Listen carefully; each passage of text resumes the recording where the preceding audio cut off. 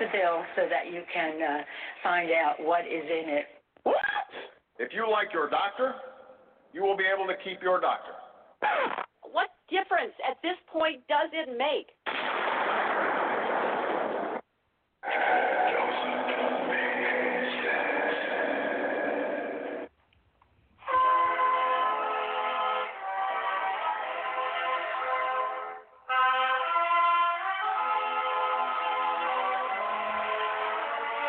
If you're looking to make sense out of what's going on in the world today, then you've come to the right place.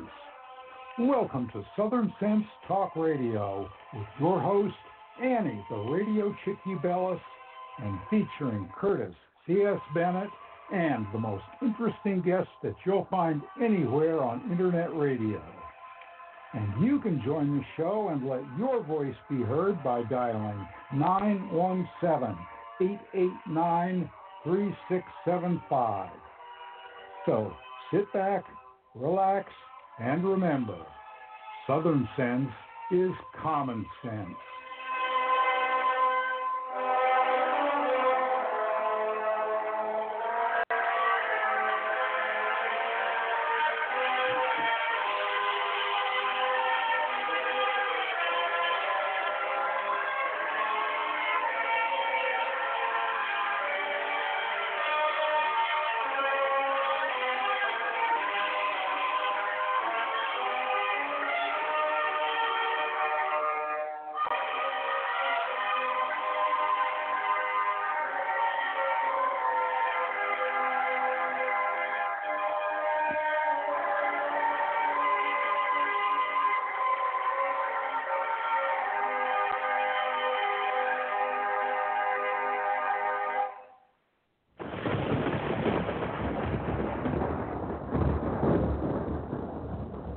When an emergency strikes, what's your first impulse? If your answer is run to the grocery store, you're likely to find chaos and plenty of empty shelves. So how do you avoid this? Well, it's simple. You use today to make a plan, to prepare for things that may happen. It's a hurricane, earthquake, blizzard, or even social unrest, especially in today's political environment. The practical place to start is by storing up food in your home. And I use My Patriot Supply for my food storage.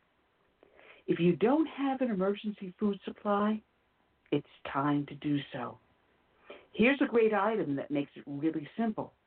A 2-week food kit that comes in a rugged tote. And it's only $75 when you go to my special website, preparewithsouthernsense.com, or call 888-441-7290. This food kit includes breakfast, lunch, and dinners that will last up to 25 years on your storage shelves. So order now and prepare yourself, and then rest easy. So it's very simple. Just call 888-441-7290 or go to preparewithsouthernsense.com. You know what? Let's make it even more simple than that. You're listening to my show, and it's called Southern Sense, and you know you put a dash in the middle, southern-sense.com, and click on the icon for My Patriot Food. All right, and I guess that ended a little sooner than I expected. Welcome to Southern Sense. Here you're listening live on Blog Talk Radio, SHR Media, the Lone Star Daily News up on iTunes, Stitcher, Spreaker, YouTube, Facebook, all the heck with it. Just go to the name of the show, put a dash in the middle, southern-sense.com. I'm your hostess with the mostest, the radio chick, Annie, who's on a roll today, along with my debonair and erudite co-host, Curtis C.S. Bennett. Good afternoon, Curtis. How are you today? I'm doing fine. I'm still getting over another gaffe by Uncle Joe. I guess you heard about it. I think he said there are poor kids who are just as smart as white kids. So does he not know that poor encompasses all races? That guy, he never stops giving. No, it's the white privilege that I experienced that you haven't. The white privilege. I was born with a silver spoon, more like a plastic takeout spoon in my mouth, not a silver spoon. Oh man, like I said, I'm on a tear. We've got a septic system that is, oh good Lord, about 30 some odd years old, almost 40 years old, and every now and then we have to have it pumped out and. Figure it has to be done today, and of course there's some sort of a ring that goes on the top of it that broke, a plastic ring. So I said, all right, I'll give you the check when you come back and you finish the job. I've been dealing with these people now for more than 6 years, so much so that I brag about them to my neighbors. I've sent them over to my mother's house to work on her house. I have put down in the local social network that we have here called Nextdoor that I brag about this company. I've highly recommended them, saying that if I let my mom use them, then they're good enough for you. Well, the job's not done. I've got an open septic system not too far from my window right now, and Annie is pissed to high holy you-know-what. And I just fired off a really nasty email to the owner of the company, and I guarantee you that come 6 o'clock tonight when I get off the air, the job will not be complete. So we're going to have a weekend probably with an open septic system, and they better hope, there's no rain, because with it open, lordy, someone is going to be hearing the riot act read to them. So when I say I'm full of, you know what, today, oh, yeah, I am full of it. And Annie has the checkbook with her, and I'm going to wave it on air. Here's the checkbook. They want the rest of their payment. They got to come through me. And they ain't bothering me when I'm on air. Anyway. In the Navy, we had a phrase. We had a phrase called being full of piss and vinegar. That's what you sound like today. It's not just piss and vinegar. It's piss and you know what. Yeah, quite a few other things. Occurs, it's occurring right outside my window, the defecation. Anyway. I want to welcome everyone that's listening up here on Blog Talk Radio, SHR Media. If you're listening on SHR Media, I've got the chat room open in the other window, so feel free to join us over there.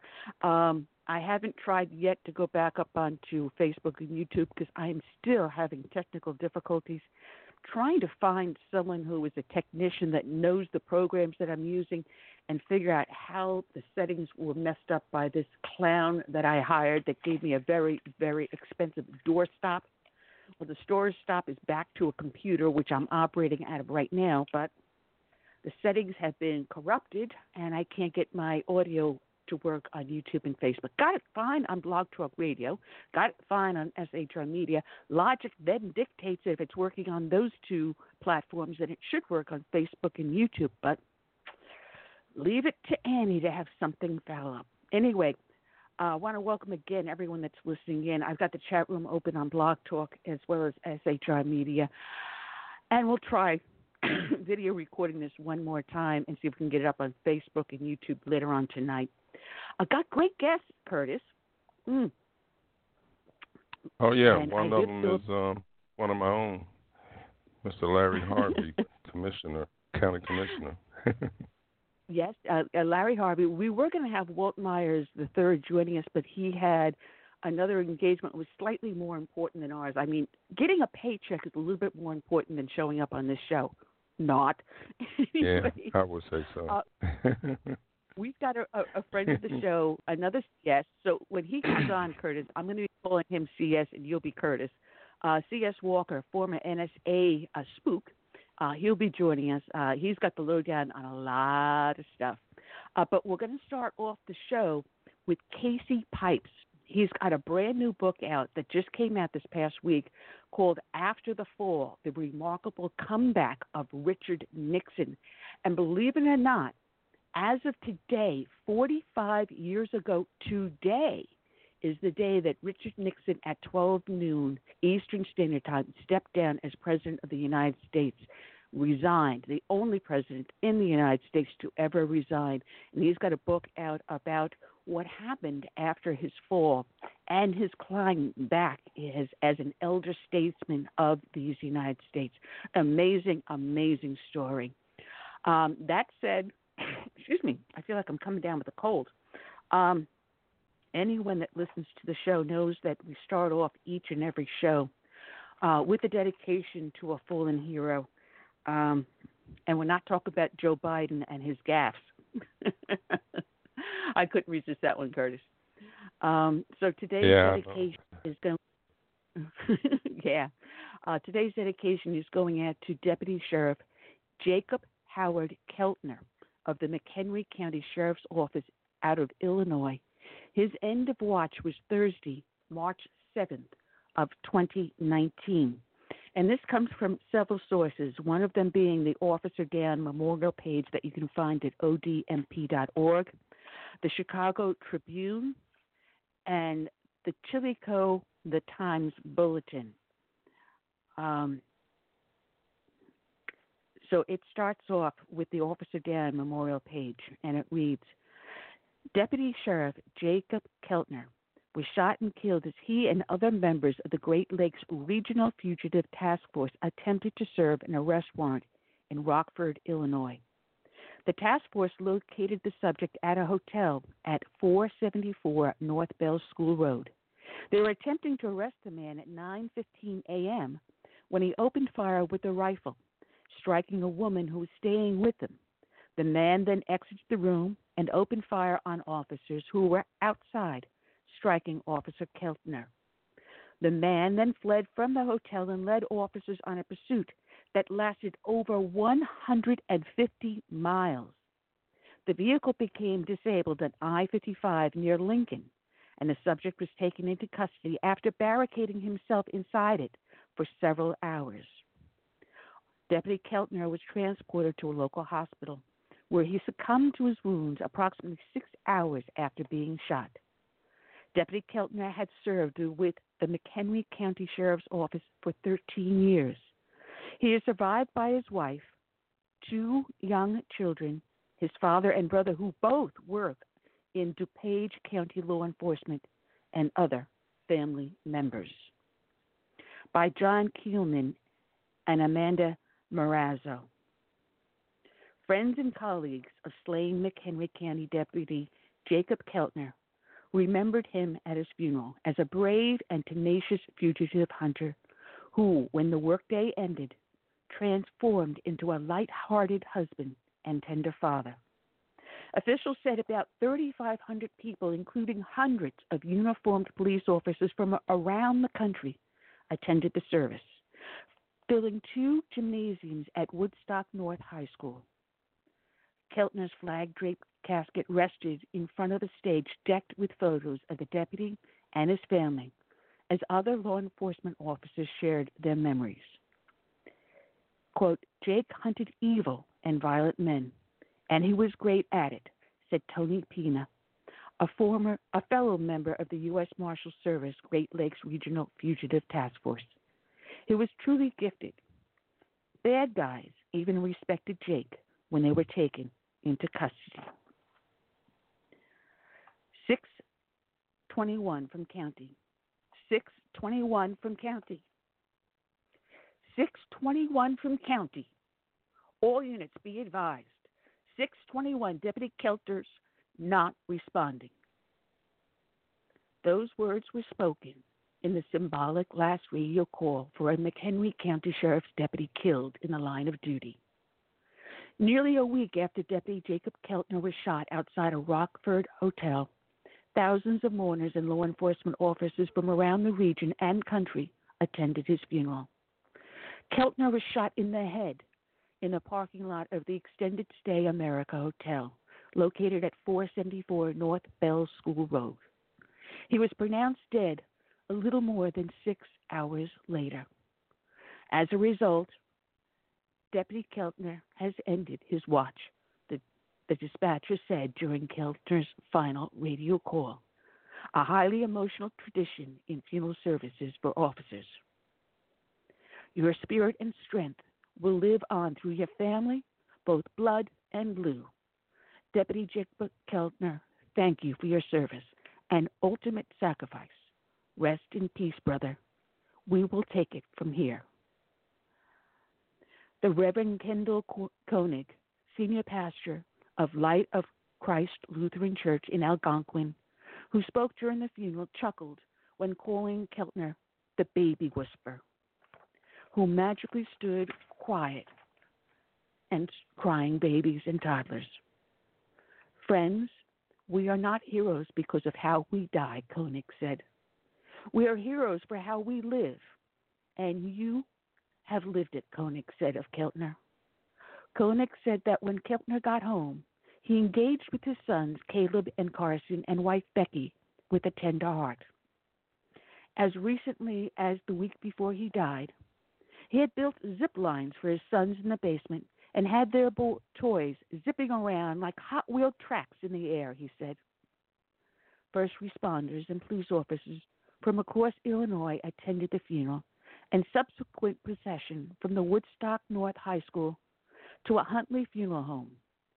Kane County Undersheriff Pat Gangler said 700 cars were in Keltner's procession. Rockford Police Lieutenant Joel Gibbons was one of 45 to 50 Rockford officers who attended Keltner's funeral. Chief Dan O'Shea and all of the assistant chiefs attended, as well as some lieutenants and sergeants. It hits home because it's a fellow officer, Gibbons said. Keltner was a member of the U.S. Marshals Great Lakes Regional Fugitive Task Force. They were at the hotel to serve arrest warrants on Floyd E. Brown, who was accused of shooting through the door, jumping out of the window, and shooting Keltner in the parking lot before fleeing. He was later caught downstate. Killdeer Police Patrol Officer Doug Barris said, while he doesn't know Keltner or his family, he felt compelled to attend his fellow officer's funeral. It's to show support for the family and all of the law enforcement officers here, Barris said. I have been in law enforcement for over 30 years. Any first responders are taking their lives on the line, but we're here for a purpose. That purpose is to serve the public. The perpetrator had several warrants for his arrest. He was a very violent person. They were thinking of the female in there, and she wanted to get out, Barris said. Now we lost a fellow officer because they were trying to take a violent felon off the streets. Mourners packed the main gym at Woodstock North High School, with some overflowing into an auxiliary gym. School district spokesman Kevin Lyons said the main gym's capacity is about 3,000 people. Members of the media were not allowed in the gym or auxiliary gym during the funeral. Downers Grove police officer Brian Matera said he drove about 1.5 hours to attend Keltner's funeral, even though he didn't know him. It's important to me so the officers who have given the ultimate sacrifice are remembered as the heroes they are. Matera had a message for Keltner's wife and 2 sons. Thank you. Thank you for allowing him to protect and serve and keep the citizens safe. Wearing a Harley-Davidson patch on his black motorcycle jacket, McHenry Township Clerk Dan Aylward, a member of the Warriors Watch Riders, expressed his sympathy for Keltner's family, saying his own father was a Chicago police officer. His son-in-law was a police officer in North Carolina, and other relatives were in law enforcement. There is no closure. That's something they're never going to get over, Aylward said. You just get up in the morning and splash water on your face and face another day and go on with it. He said he was praying for Keltner's family. I wish there was something I could do, Aylward said. Unfortunately, there isn't. Just prayer. And I know that someday you'll see him again. And finally,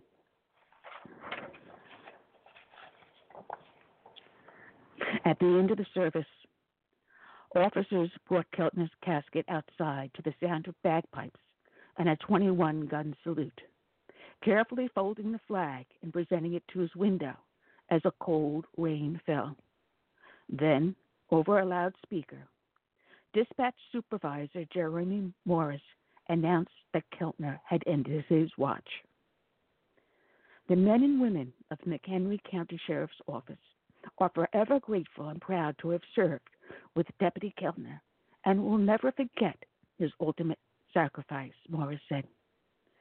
Citizens of McHenry County, Illinois, and the United States ask you and thank you for your service. Your spirit and strength will live on through your family, both blood and blue. The casket was placed into a hearse that left the high school on a slow drive to a Hunley funeral home. 3 police cars in front, more than 700 trailing behind, as scores of county residents stood solemnly along the roadside. It's tough, but it is great to see all the support out there, said Dan Golbeck, an employee of the McHenry County Clerk's Office who watched as the procession went by the county courthouse. I think everyone wants to show their respect. He gave his life for all of us. I think that's the least we can do. Today's show is dedicated to Deputy Sheriff Jacob Howard Keltner. It is also dedicated to all the brave men and women out there that serve as first responders, be they law enforcement, firefighters, or emergency services.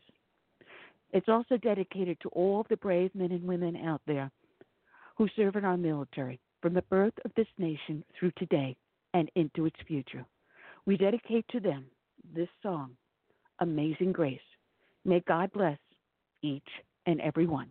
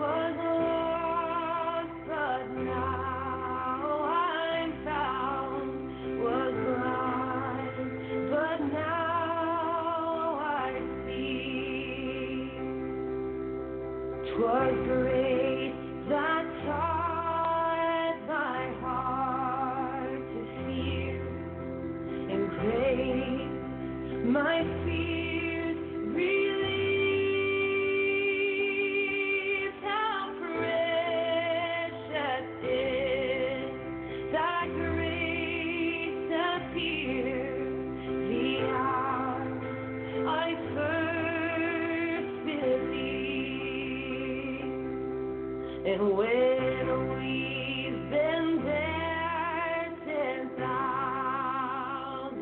years, bright shining as the sun, we've no less days to sing God's praise than when we first begun.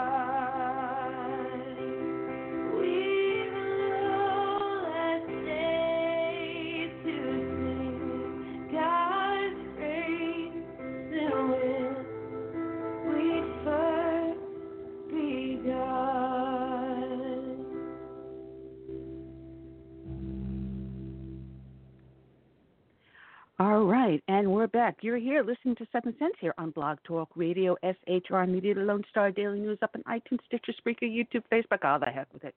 Just go to the name of the show, put a dash in the middle, southern-sense.com. Excuse me, I must be coming down with a cold.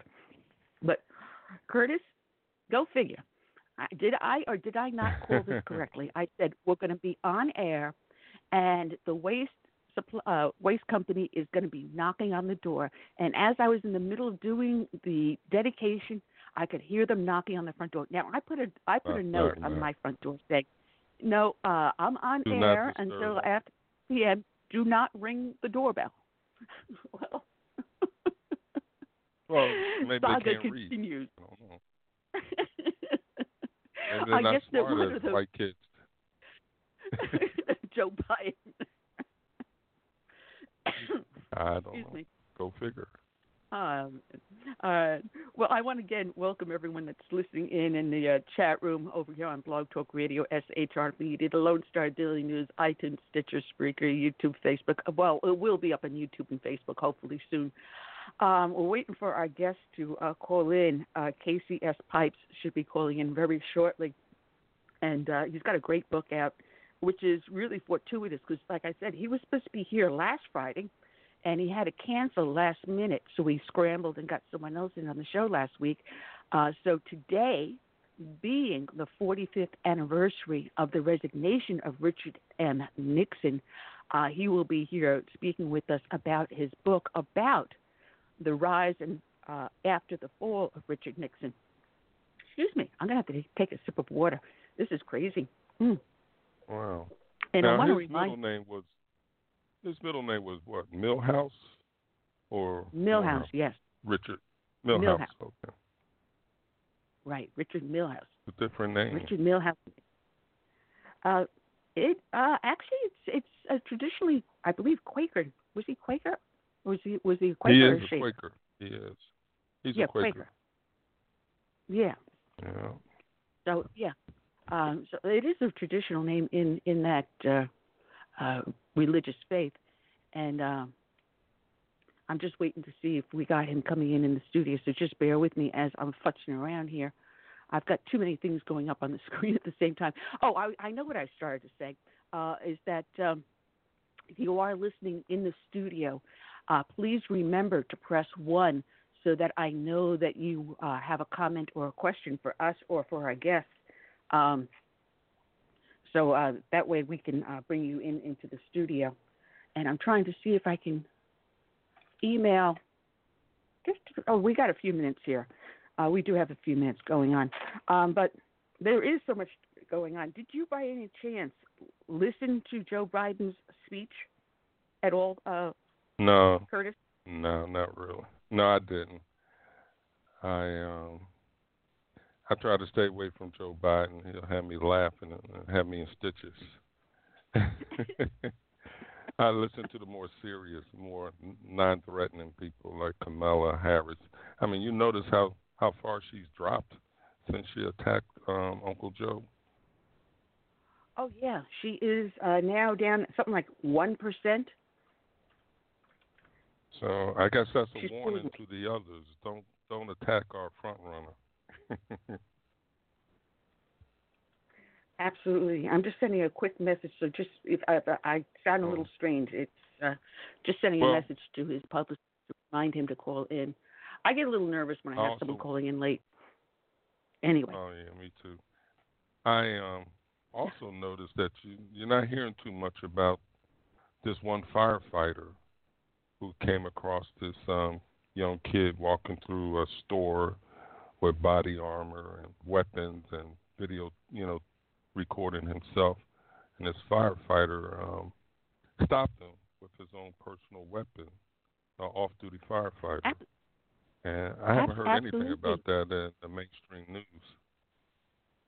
No, and, we're going to be talking to C.S. Walker a little bit later, and we will mention the shooters because he had posted something up earlier today on Twitter about these shooters and how the left is going absolutely ape over the fact that this guy had mentioned Trump, this one down in Texas at the Texas Walmart in El Paso, had mentioned Trump in his 4-page manifesto.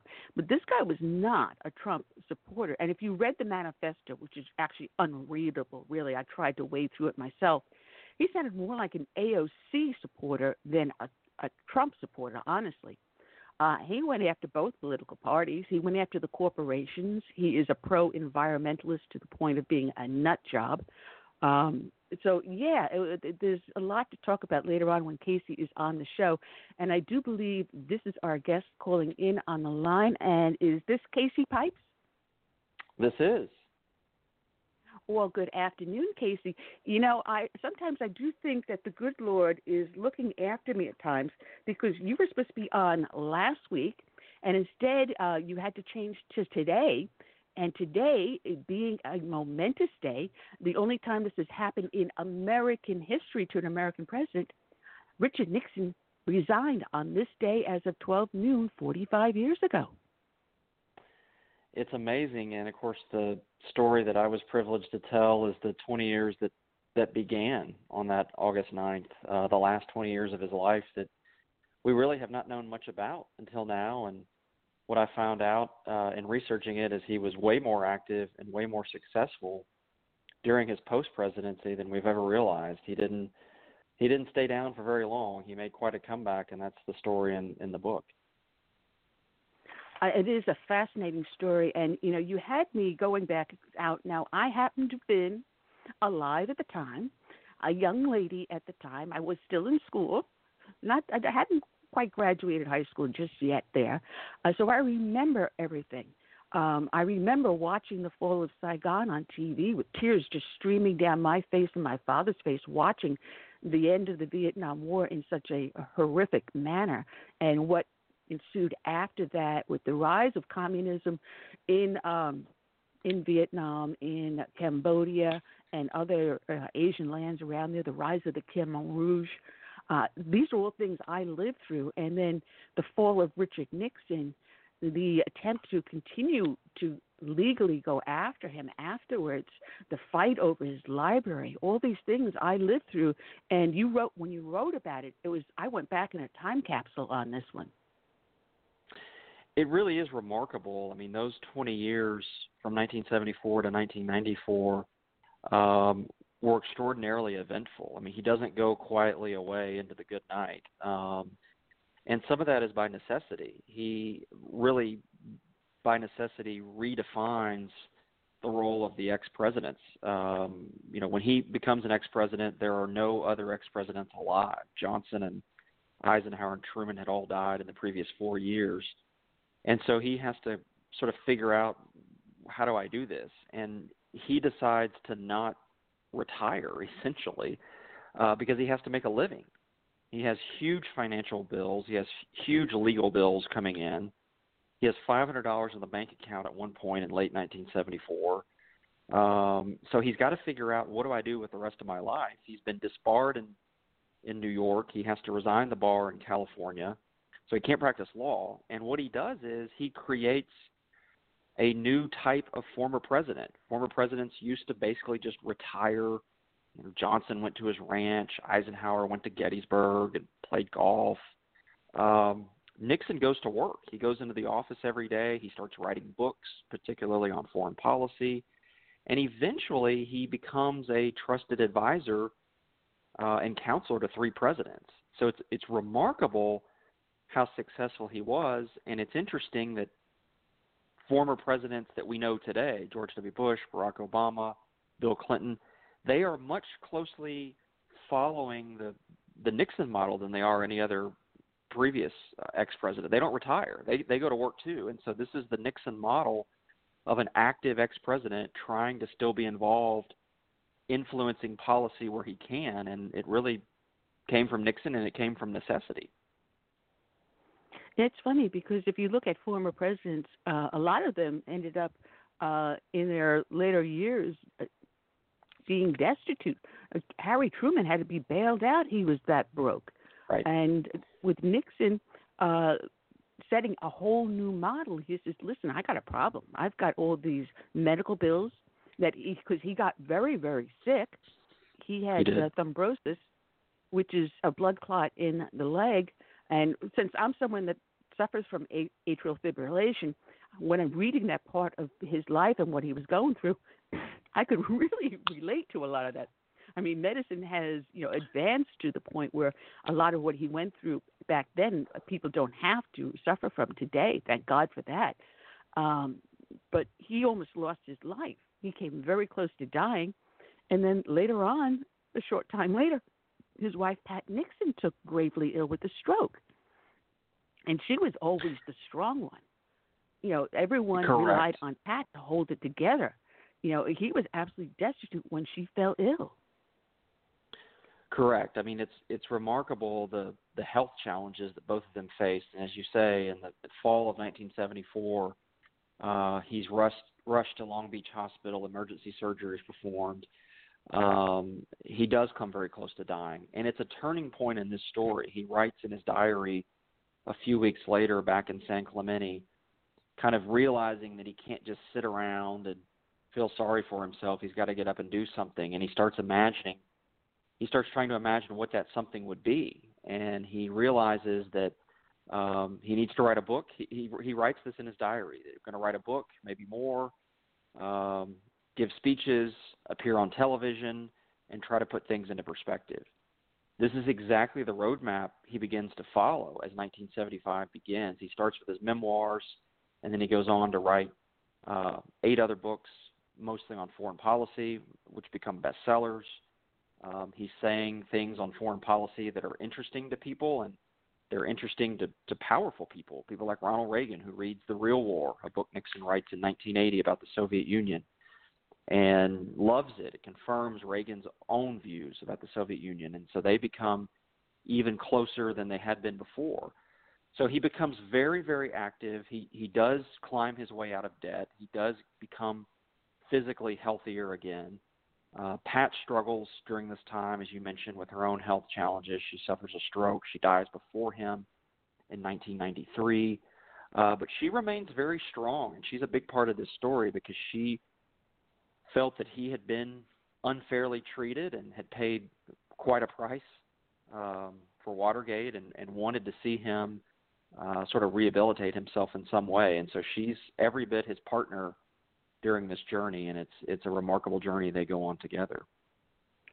Well, I've got the chat room going, and someone is asking a question in there that Nixon had 2 daughters. And I do remember that little black Scottish terrier that he had was adorable. Yeah. But he was it Tricia that was married in the White House? I know one was married in the White House. Correct. And one wasn't. And, Tricia married Ed Cox Tricia in the Rose Garden. Yes.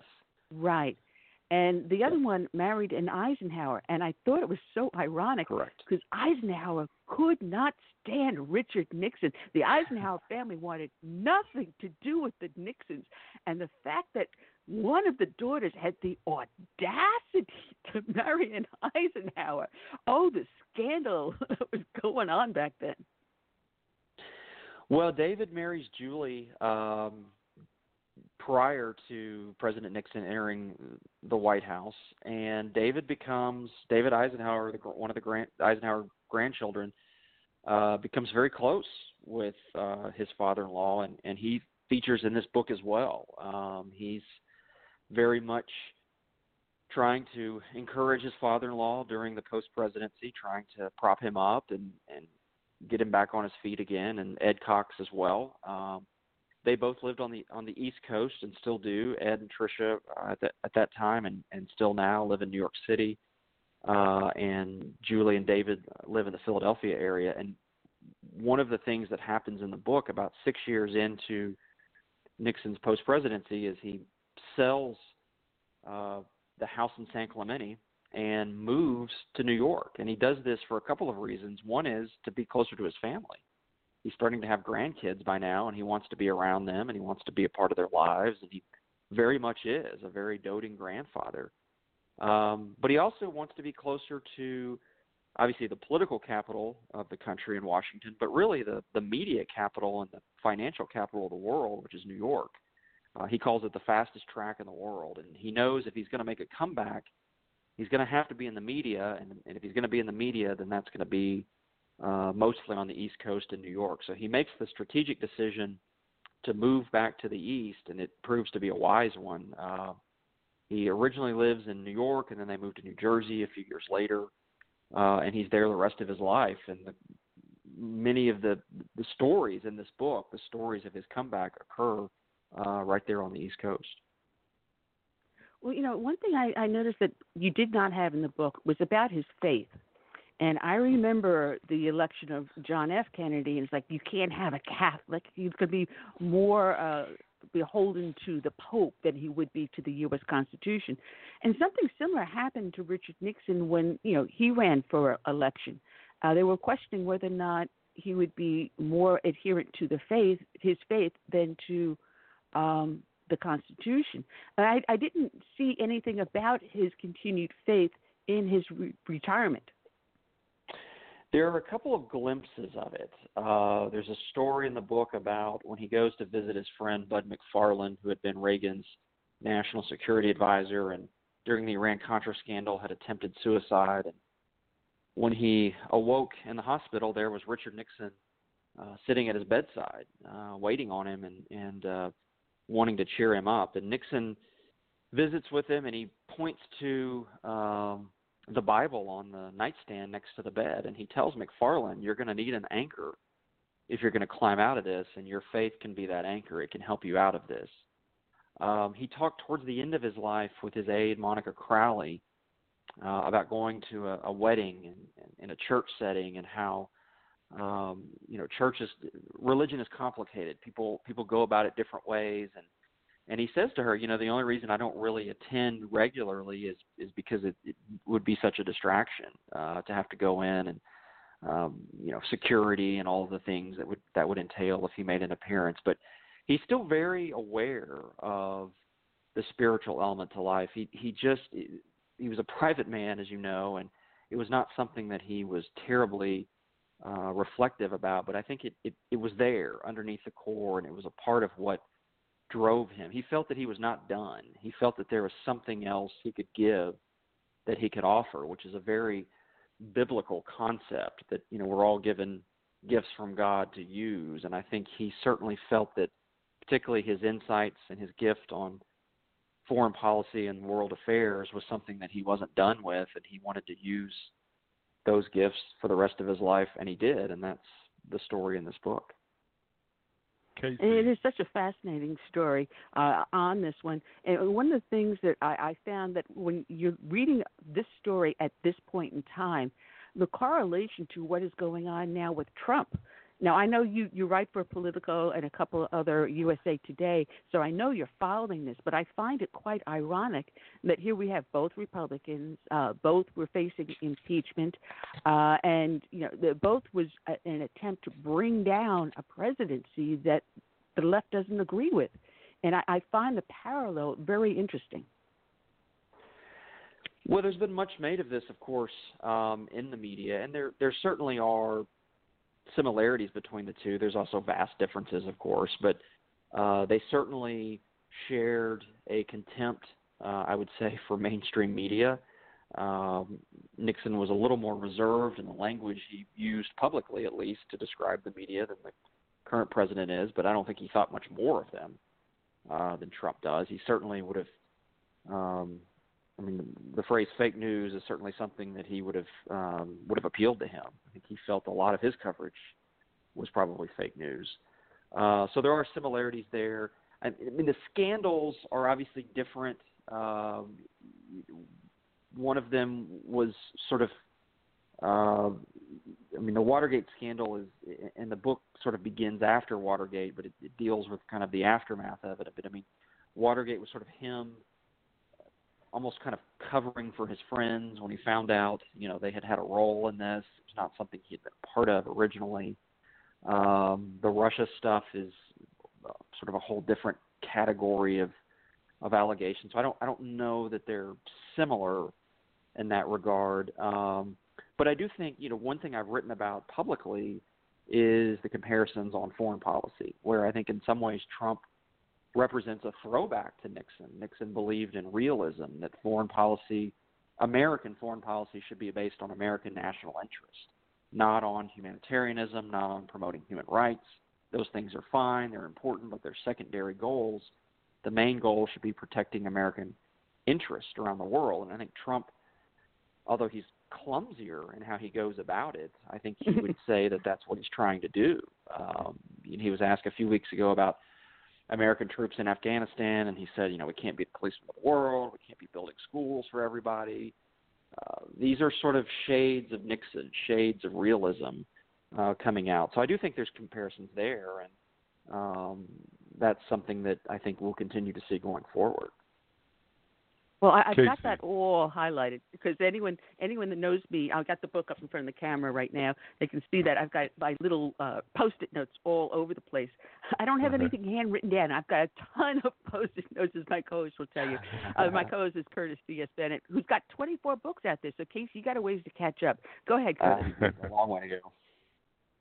Casey, how close were Nixon and Kissinger, and what's the difference between their relationship with China and Trump's relationship with China? I don't know that I would say they were close. They respected each other intellectually, and there was almost a bit of a competition between them. Certainly when Nixon was in office, and to some extent, and Robert Dallek has written about this in his book about Nixon and Kissinger, even in the post-presidency, there was sort of some kind of jockeying for who deserved credit for what, because even in the aftermath of Watergate, Nixon was seen as being a foreign policy success as president. So I don't know that I would say they were necessarily close. But again, Nixon was not terribly close. I mean, he was not the type to have deep, warm type friendships. He had them with a few people, a few close intimates, but not usually working associates. In terms of China, it's a fascinating question. And I always say Nixon's initiative to China in some ways is misunderstood today, or it's misremembered. He was not doing it out of a naive posture for goodwill in the world. He was doing it as an act of the Cold War. He wanted to find a way to drive a wedge between the Chinese and their patron, which was the Soviets. And so it was very much a shrewd Cold War strategy to sort of divide these two allies from each other. And so he saw the opening to China very much through the lens of the Cold War. Now, he certainly recognized, as he said, that you can't ignore a country of this size. I mean, he would talk about it, when he was alive, it was 750 million. Of course, it's over 1 billion today. You can't just simply pretend they're not there and that Taiwan is the one China. Obviously, they're China and they're there, and we're better off engaging with them and having a relationship with them than we are trying to ignore them. But that having been said, I mean, he was, as I said, he was not naive. I mean, he certainly knew what they were capable of doing. I tell the story in the book of him traveling to China in the aftermath of Tiananmen Square and meeting with Deng Xiaoping and saying one more incident like that could be the death of the Chinese relationship with the U.S. I mean, just brutal, blunt language. By no means letting them off the hook. By no means saying, oh, this will die down, don't worry about it. I mean, telling them, you guys better knock this off. This is totally unacceptable. You're totally out of line, and it could affect your relationship with the U.S. So he was very aware of what the Chinese were capable of. Now, in terms of what Trump is doing today, it's hard to say. I mean, Nixon was not a big tariffs fan. I can't imagine him thinking that's a good approach. But again, he certainly would not be naive. He would have a very realist approach to it, and one that saw things for what they are. Well, what I find amazing, and there is a similarity here, because when Nixon did go to China, he had a lot of American oil companies that wanted to ride on his coattails and open up companies in China. And Nixon refused to do that. He knew what the dangers were going to be, and he didn't want to have that as a negotiation tool on the side of the Chinese to be held against the United States. He was very shrewd. He would not go into a negotiation with a give and take. He always went in there with the power of strength. And he understood the mentality of the Chinese mind as well as of the Soviet mind. He understood that you do not go in there putting stuff on the table to give away. You went in there saying, you are going to give me whether you like it or not. It's true, and a lot of this comes out in the book during the Reagan chapters of the book, where he's working with President Reagan behind the scenes as President Reagan is negotiating with Mikhail Gorbachev. Nixon wanted Reagan to he wanted him to negotiate, but he wanted him to negotiate from a position of strength, and he wanted him to not just seek a deal for the sake of having a deal, but to get a deal that was meaningful. And his definition of meaningful was when the Soviets would make concessions, major concessions, both in terms of their nuclear weaponry and their conventional weaponry. So he's very involved in the late 1980s, probably more than anybody's realized before, in encouraging President Reagan to negotiate, but to take a hard line. And, of course, one of the sticking points that comes up during this time period, and I talk about this in the book, is SDI, which was President Reagan's plans for a defensive shield, a nuclear defensive shield, Star Wars, as Ted Kennedy called it. That's right. And, of course, Gorbachev sort of balks at this idea, and at Reykjavik, famously, the deal falls apart because he says at the last minute this all is contingent upon SDI going away, and Reagan wouldn't give it up. Nixon helps square the circle. He suggests to the Reagan White House, why don't you offer to share the technology? It's a defensive technology. There's nothing offensive about it. There's nothing to be scared of. If we have it, they can have it too. It's a protection. And so by offering to do that, you sort of take away, you diffuse the issue, and you take away the excuse that Gorbachev was using to avoid further meetings. And, of course, this is essentially what Reagan does, and it does to some extent work. They do continue meeting, and, of course, they end up with the INF Treaty in 1987, which, ironically, Nixon publicly breaks with Reagan on. He thought Reagan gave up too much in the details of the negotiation. But it's just fascinating how involved he was behind the scenes, and that he was, if anything, moving to the right in these years on foreign policy. He's actually, in 1987, when the INF Treaty is signed, moving to the right of President Reagan, who we think of as being more conservative than Nixon. So just a fascinating series of conversations between the two, and, again, a little bit of history that has not previously been known. Well, he was one of the few presidents, as early as he did, recognizing the power of the press. And I think that drove home his first failed debate with John Kennedy, how Kennedy came out looking like the boy wonder and Nixon like the buffoon. A lot of it had to do with the makeup and camera angles and the preparation. He understood from that moment forward that you had to schmooze the press. But also you write in your book, which I found very, very interesting, that Nixon managed to take shots at some familiar suspects. Years before, conservatives were complaining about fake news, and this is what we mentioned earlier. Nixon accused television of having shortened the public's attention span. He also portrayed the media as an entity filled with pervasive left-wing bias. Academia came under fire as well. Tenured professors too often lived in the stratosphere of the absurd. And then he also went after the bureaucrats, calling them, the federal civil servants, of being institutionally lethargic, the swamp. He was saying all these things long before Trump ever mentioned it. It's remarkable, and again, I think there are this kind of falls into that category of some of the similarities the two men share. It's interesting. He actually, in some ways, had his eye on Trump. There's a story in the book where Pat watches Trump on a television show and is impressed with how well he performs and handles himself. She mentions it to her husband, and he writes Trump a note and says, "My wife Pat saw you on television. She said you were great, and if you ever run for office someday, you'll be a natural." And that note is now framed and hanging in the Oval Office today. It's one of Trump's prized possessions. So he always had a political sixth sense. He always was watching races and watching rising political figures and sort of handicapping races, and it's just amazing how insightful he could be even into his old age. I mean, he's as he's preparing to die in 1994. I mean, he wants Bill Clinton to deliver a eulogy because he's the Democratic president and it's the perfect capstone on his comeback. But he also wants Bob Dole and Pete Wilson to deliver eulogies. And the reason for that is he thought they would both end up running for president in 96, which they did. and he thought that one of them might likely end up being the nominee, which turns out was correct. It was Bob Dole. So he was always thinking ahead, and he was always thinking strategically.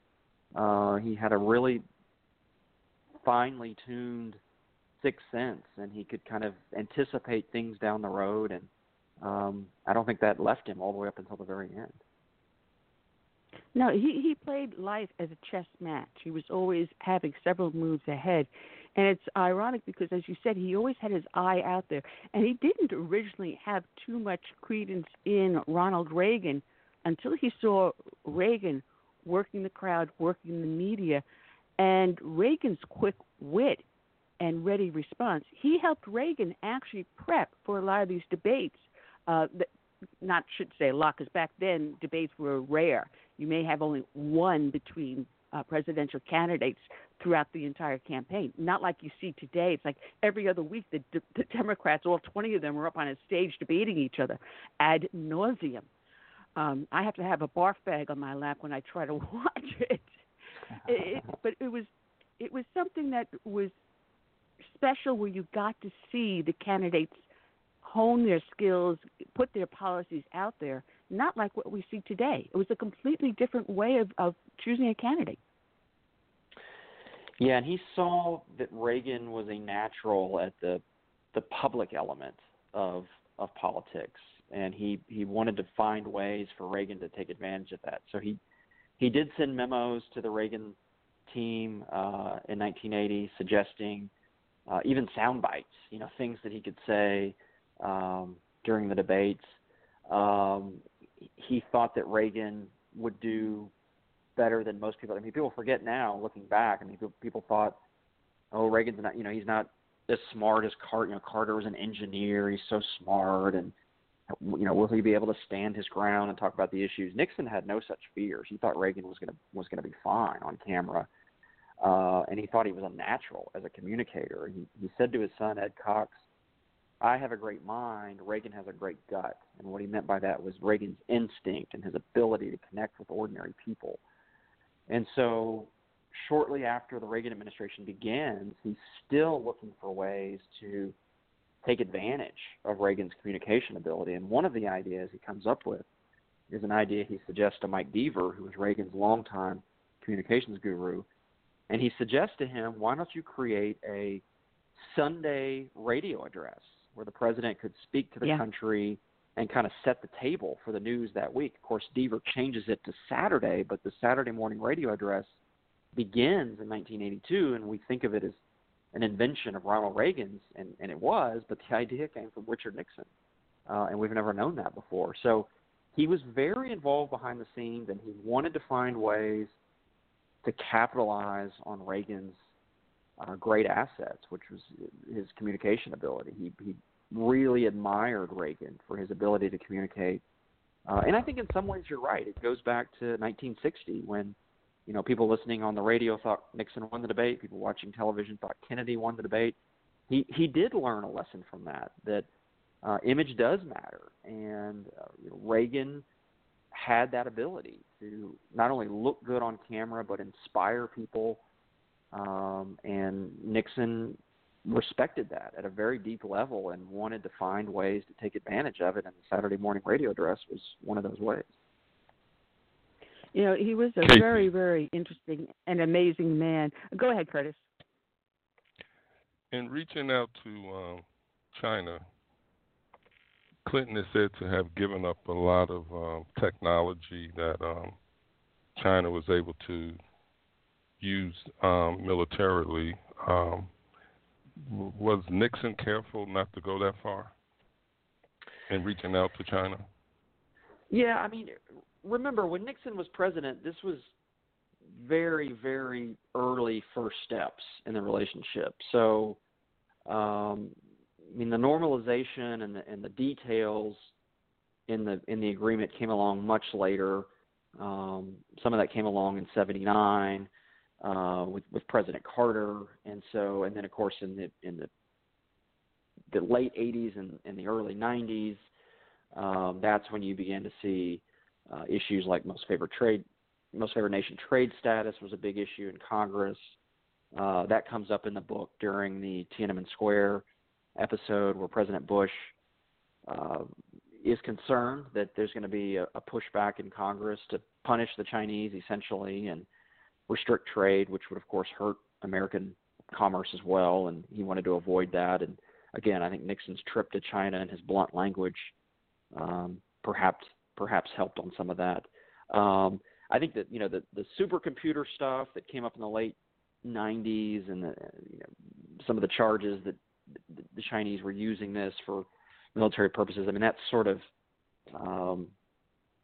is after Nixon's death. I don't know that I saw anywhere where he commented on that or took a position on any of that. And his conversations with Clinton, interestingly enough, although they were somewhat extensive during the last year of his lifetime, almost entirely focused on Russia or Bosnia, were the two topics that they worked on the most. And it's interesting, Nixon believed the Bush administration had not done enough to support the democratization of Russia as it moved away from communism.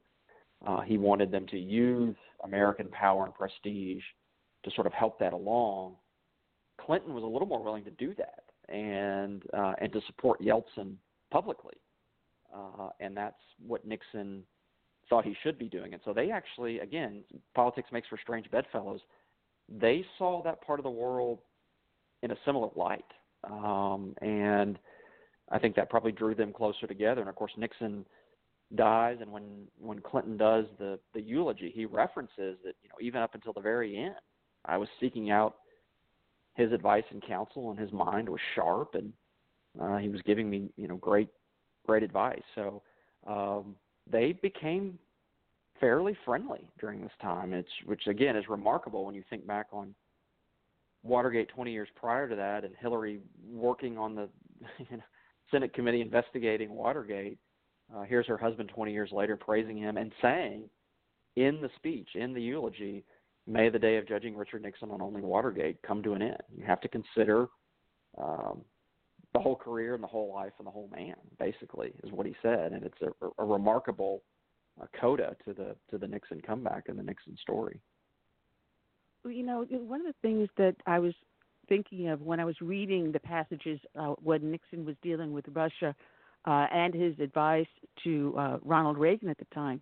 And as I said, I was a young woman at that point, I had my own business back then at that time, and looking at the prosperity we were having and Reagan's approachment to the Soviet Union. Just about a decade before, there was a rising of the students in Russia. As a matter of fact, I'm going to be honored sometime later on this month to interview one of the main students behind that uprising, who's got a book out now, Vladimir Bukovsky. And he spent 12 years in Soviet prisons and Soviet mental hospitals. And I think a lot of what Richard Nixon saw during the 60s and 70s may have given him the belief that one day Russia would be more of a democracy than a communist country. We see it reversing now under Putin, but I think he foresaw it with the youth uprising of the 60s and 70s. He definitely begins to evolve on this issue over time. I mean, we think of Nixon and we think of détente, which is the idea that the Soviets aren't going to go away. We need to manage them as best we can. And we think of Reagan as sort of rejecting détente and wanting regime change, wanting to destroy communism and replace it with a democracy. But the reality is that Nixon began moving in that direction himself, and it may well have been some of his travels, as you mentioned, but he certainly saw the Soviets in a more negative light by the time 1980 rolls around than he had before. He writes in the Real War about being more assertive with the Soviets, about taking a more aggressive posture with them. And again, this is confirming what Reagan already believed. Reagan reads the book and is informed by the book, but this is kind of where Reagan already was. And so Nixon begins moving in that direction. And I think in many ways, as I've said earlier, almost kind of moves past Reagan to the right. He's very skeptical of the Soviets by the end of the 1980s. Now, when the wall does come down and communism does break down and Gorbachev leaves power and Yeltsin comes in, he sees that as a real opportunity for the U.S. to get involved and promote the democratization of the region, including the Baltic republics, which were breaking away. One of the people that, ironically, interestingly enough, endorsed my book on the back was Bill Clinton's ambassador to Estonia, which is one of those new democracies that emerged. And so, as I said, Clinton and Nixon kind of saw that process the same way, whereas in some ways Nixon and Bush didn't. But I do think he changed a little bit on the issue over time. He took a harder line on the Soviets as time went on. And he tells there's a story in the book where he's talking to Monica Crowley, his assistant, at the end of the Cold War, once the Soviet Union has disintegrated. He references back to the kitchen debate with Khrushchev. When Khrushchev said, "We'll bury you," and Nixon makes the comment that, I didn't think he was right, but I never thought we'd bury them. And he lived to see it. I mean, he saw the whole trajectory of the Cold War from its inception at the end of World War II to its end, its successful end for the West in the early 1990s. And he was a huge part of it. And his thinking and his writing was a huge part of it. And a lot of that is what I detail in After the Fall. Yeah, and he had a marvelous 20 years. The first few years were pretty hard for him, because coming from such a height, and you write about it extensively in his philosophy about, he knew he was going to go into a really dark period, but he knew that you start the journey with the first step. And he approached everything in his life with just the first step, and how in many ways he was humble too, where every single day he would dress in his blue suit and tie, and he would walk to his office. Later on when he moved to New Jersey, and I found this amazing that he would actually walk to his office through Manhattan. And, of course, I'm sure he had his Secret Service, tagging along, but then commuting from Saddlebrook, New Jersey it was, to Manhattan to his office to work every day, and how he understood the trappings of the office as president and then his humble trappings. And he kept his offices very meek and meager. He did. I mean, he does move to Saddle River, as you mentioned, later in the exile period. But he's still very accessible. I mean, he's going out in public. He has restaurants he likes to frequent. There's a story I tell in the book about him showing up at a Burger King in New Jersey and, walking around signing autographs for everybody. I mean, he very much viewed his comeback as having to include interactions with the public. And he welcomes that. And I think for the most part, generally these interactions are very positive. People, at least the ones that come up to him, at least the ones I write about in the book, are sympathetic to him. A lot of people felt that he had already paid an enormous price and almost felt sorry for him, and there's a lot of goodwill towards him during this time period. But he increasingly is seen in the public. One of the first public outings he makes in the mid-'70s is Hubert Humphrey's funeral, and I write about this in the book. This was all orchestrated by Hubert Humphrey, who, of course, had been his opponent in the 1968 presidential election. And Humphrey, when he was dying of cancer, called and said to Nixon, "I want you to come to my funeral." And he said to his wife when he hung up the phone, he said, "No president should live in exile." He did it on purpose. He wanted the public to see that if Hubert Humphrey, his Democratic opponent in 1968, could forgive Nixon and take him back, so should everybody else. And that was a big turning point when Nixon, because he did go to the funeral and he was seen in public, and it was his first trip back to Washington since Watergate. And it was a big moment. It was covered widely in the media. And I think more and more people began to accept him, and they began to see him. And then, of course, the Frost interviews. I mean, the first The first night of the Frost I was interviews, just there gonna were mention 45 million viewers. Yeah, I was Yeah, there just are going to 45 mention million that viewers. one. To this day, it's the most watched political interview in history. So people were interested in Nixon, and they wanted to hear from him, and they bought his books. His books became bestsellers. And he understood this on an instinctual level, that part of the comeback had to include the public. They had to see him. They had to touch him. They had to hear from him. And he wasn't afraid of that. He was willing to do that, and it turned out to be a very shrewd move on his part. Absolutely. And that David Frost interview, excuse me, that was one of his major forays in getting back onto his financial, footings.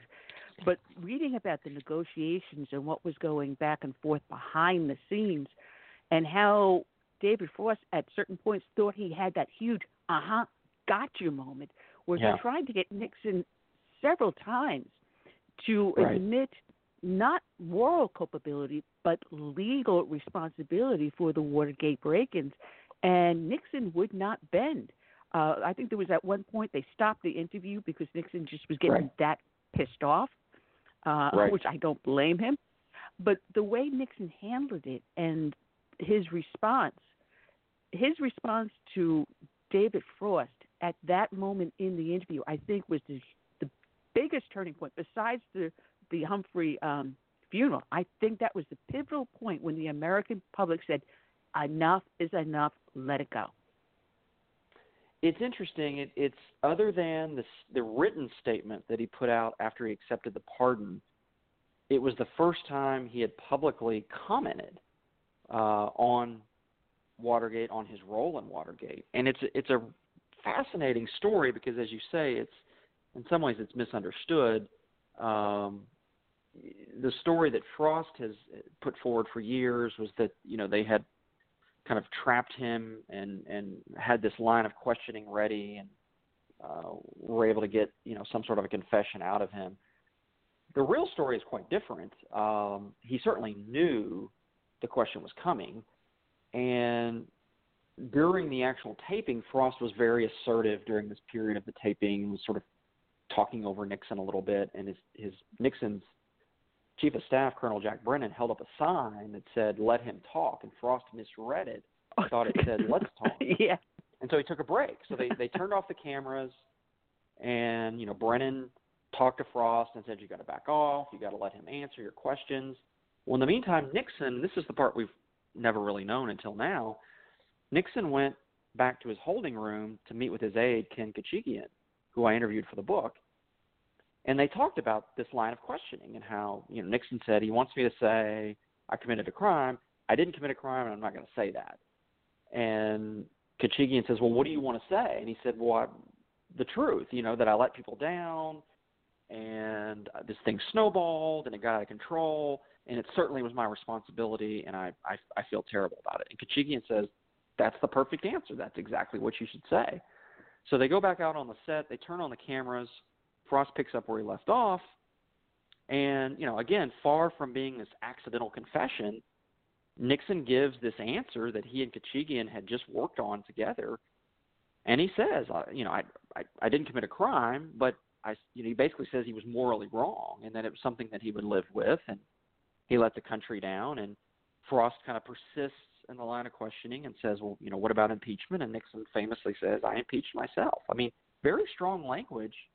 And it's an important moment because this essentially is the formula that Nixon will return to throughout the rest of his life whenever the topic of Watergate comes up. He will not ever say he committed a crime, which I didn't find any evidence that he thought that he did. I mean, even in private, he felt that he hadn't. But he certainly knew he had done things wrong, and he certainly knew that he had tried to protect people he shouldn't have tried to protect, and had become a part of a cover-up, whether it crossed a legal line or not. He certainly let the country down, and that's the line that he returns to throughout the rest of his life. He did feel remorse. This is one of the myths that he, was trying to rewrite history during this 20 years, rewrite Watergate. I didn't find a lot of evidence of that. I found evidence of a guy who felt remorse and certainly had paid a price for it, and was just trying to put the pieces back together as best he could. And so the Frost interviews are an important part of this story, but I try to shed some light on it that I think is important, and it's a little bit of context that hasn't been told before.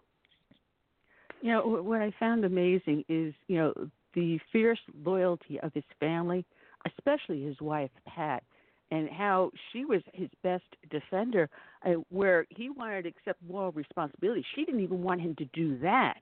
That's how much she felt he was in the right, and the media and the public were giving a wrong story. You know, she was so staunchly strong behind him, such a strong-willed woman, and yet she also had not so great a past before she met Richard Nixon, and that's where her strength and stoicism came from. They were a great team. I mean, they complemented each other very well. She was very, very tough, as you know. She took Watergate very hard. She took it very personally. She felt that her husband had been in some ways treated unfairly, that he had paid too great a price, and you know, it hurt her very personally that sort of the legacy of Watergate and the shame of the scandal was something that I think weighed on her quite a bit. And but that, you know, she was as defiant as he was. I mean, she was as resilient as he was in many ways, and she spent her time and energy during this period largely with her family and being a mother and a grandmother. But I think it clearly took a toll on her physically. You know, she has the stroke in '76. Of course, she, you know, dies in '93. I mean, it was a hard journey for her those last 20 years. It was in some ways a real struggle, but she had a lot of grit and a lot of tenacity, and I think she probably relished him achieving some level of redemption, probably as much or more than anyone did. You know, I also found amazing is that how many people that had served with him in his administration stayed staunchly loyal to him, and those connections later on became his pipeline back into the White House. Some were great pipelines. Others were people that kind of like stepped on their own, you know what, like Al Haig. Who can forget that immemorable that day right after Reagan was shot, and Al Haig turns around and says, "I'm in charge." Excuse me, there's a vice president before you. You're in charge of what, Al? You know, but he was staunchly loyal to those individuals, and they in turn returned that loyalty. He was, and he was a tremendous networker. He was a pretty good friend. I mean, he was a guy that would, as I mentioned with Bud McFarlane, at a time when everyone was probably hiding from Bud McFarlane, he was sort of radioactive. Nixon shows up in his hospital room and is cheering him up. So he was very close to a number of people, particularly in the Reagan administration. A lot of them had Nixon ties, people like Len Nofziger, who had worked for Nixon and had worked for Reagan previously. Mike Deaver he had known for years. Obviously Al Haig, that you mentioned, is Reagan's first Secretary of State. George Shultz, who becomes the Secretary of State and had worked for Nixon as well. I mean, these were all people that he was very, very familiar with and very comfortable with. Now, it's not to say that he always agreed with what they were doing, or they always agree with the advice he was giving them, but he had an open line. Pat Buchanan is another one who shows up in the second Reagan term in the communication shop, had been with Nixon for years. And these are people that Nixon could pick up the phone and call or send a letter to or send a memo to. And he was not shy about doing just that, and they were not shy about doing the same, calling him, asking him what did he think about what was going on. And so he again, just tremendous access during these years, much more than I think we've realized before. And he was very careful to make sure that he took advantage of it. And, of course, the way to take advantage of it was to have something important to say, something to offer, some, shrewd advice and counsel. And That's what he does. Whether it's sending a note to Mike Deaver about creating a Saturday morning radio address, or sending a note to Bud McFarlane about using SDI and the Gorbachev negotiations, he's always thinking ahead, and he's always offering his advice. And he had a very deferential tone. I mean, he would say in some of these communiques, you can ignore this, or take which parts of it you want, or but he was very, very valuable during this time to not just President Reagan, but a number of people around President Reagan, and just fascinating to watch him use these relationships, and that's a big part of this story. That it is. What I also found was his total disdain, which I couldn't agree with more, of Jimmy Carter. At the time Carter became president, I said, and my ex-husband would echo everything I said, was that I thought Carter would be the worst president ever. I didn't think that someone could surpass him. I didn't think that was possible. But Carter was a micromanager. And despite the fact Nixon really did not like him too much, and Carter couldn't stand Nixon, Carter did listen to his advice. Yeah, I mean, I think of the presidents that were around during the Nixon post-presidency, Ford and Carter were the two that he had the sort of least impact with, for different reasons. But in the case of Carter,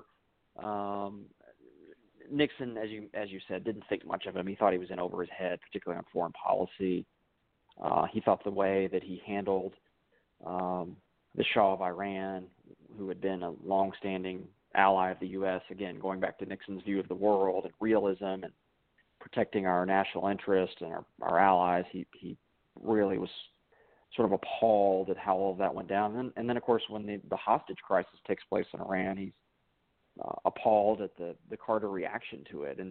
But he sees it as sort of almost necessary for the country to take a leap of faith as they do and vote for Reagan. And so he sees the opening for Reagan in 1980, that people will want to respond to the weakness of Carter with the strength of Reagan, and that Reagan's sort of hard-edged Cold War ideology might actually work to Reagan's favor, and of course it did. And so he did not have a lot of influence during the Carter years and was not a fan of the Carter years, but certainly welcomed the new administration in 1981, and he certainly made the most of that. That it is a very, very fascinating book. The name of the book, excuse me, is After the Fall, The Remarkable Comeback of Richard Nixon. And matter of fact, to let you know, Casey, most of the people that listen to the show, because this is, just a podcast also, will listen to the podcast. So when they look at the description, they see a link directly to your website, which is your name, CaseySPipes.com, and they can get this book and the other books that you've also written, such as the one on Eisenhower and a lot of other great, interesting books out there. And people can find you up on USA Today as well as Politico. You're quite prolific out there. It is a very, very fascinating book, and there's so much to talk about. What I found fascinating was Nixon's reaction to the downing of the Korean airline, KAL 007.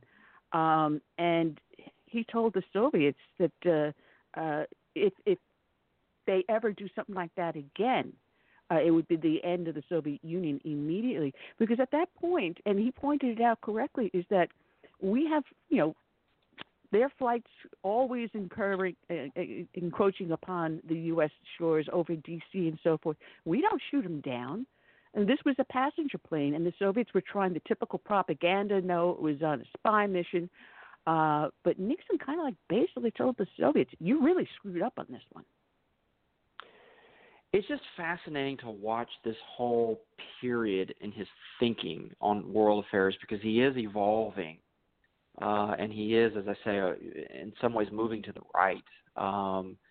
Reagan is almost kind of steadfast. If you watch Reagan's comments on the Soviet Union as governor or as a private citizen in the late 1970s. They're pretty similar to what Reagan was saying in the 1980s. And Nixon's are similar as well, but there was a little more doubt from Nixon about who it was we were dealing with the Soviet Union. I mean, he becomes more and more convinced that we need to be tougher with them. And of course, a lot of things, going back to the Carter years, a lot of things that happened in the Carter years. I mean, you had the invasion of Afghanistan, for one. I mean, he certainly saw the aggressiveness of the Soviets in the face of the weakness of the Carter administration, and began to kind of see them in a darker light. And I think, as I say, I mean,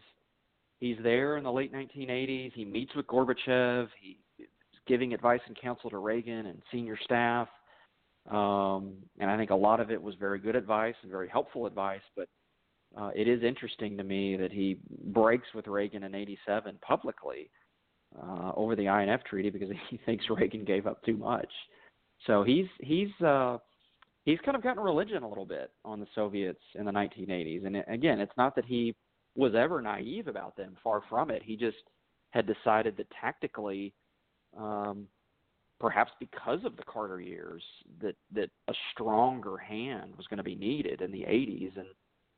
And whether it was SDI or the Reagan military defense buildup, I mean, these were things that, I mean, he had written about and called for and championed, and he supported it. And, historians can debate what exactly led to the end of the Cold War, but certainly a lot of people think that those were all important elements. And so that's all a part of the history of that period, and that's all a part of this story as well.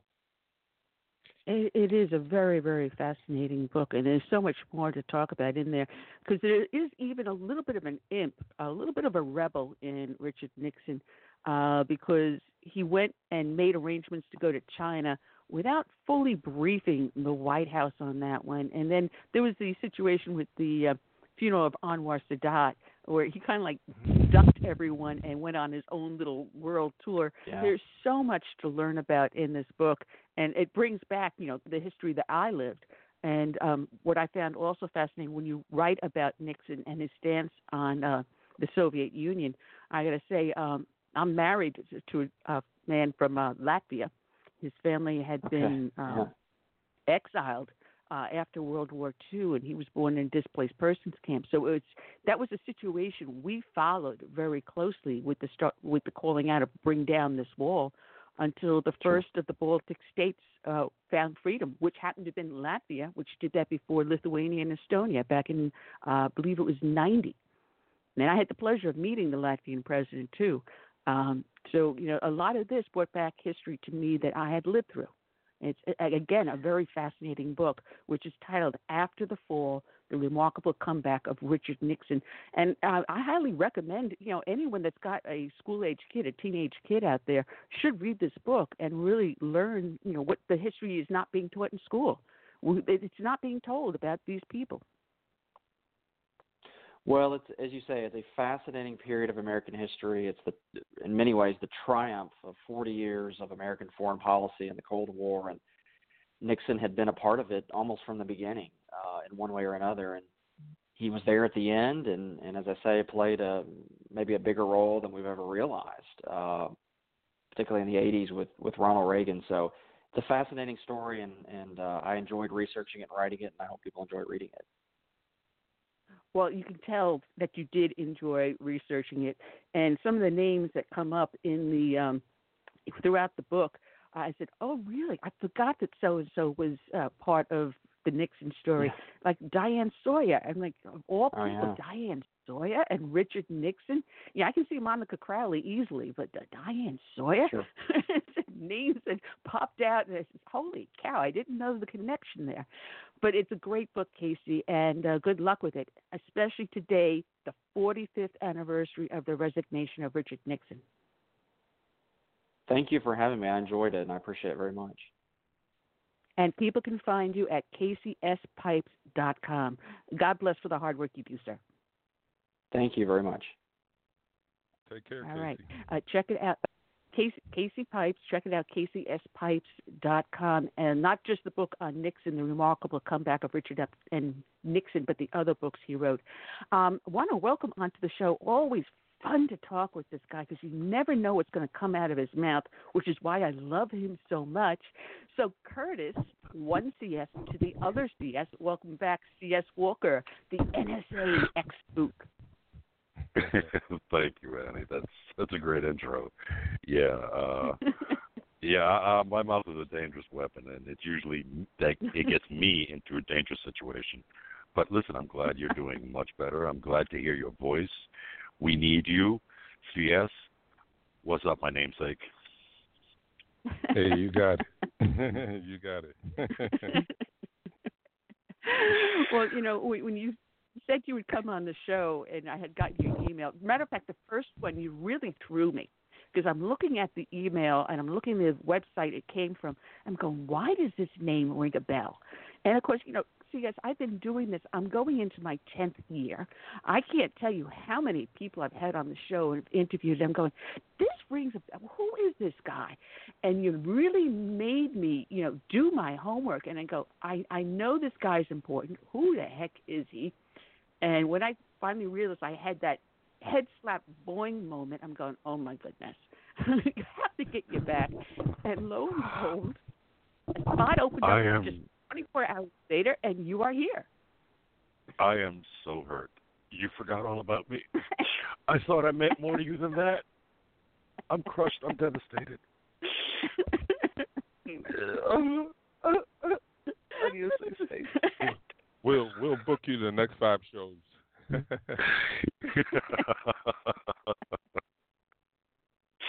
Yeah, listen, Annie. I mean, I've got so much information in my skull, and sometimes, I don't mind doing a memory dump. I will be more than happy to always come onto your program and just do this massive memory dump. But the problem with me is that it's like if I do a memory dump of, like, let's say 2 or 3 things, then me being the idiot that I am, I turn around and I consume information from 5 other subjects.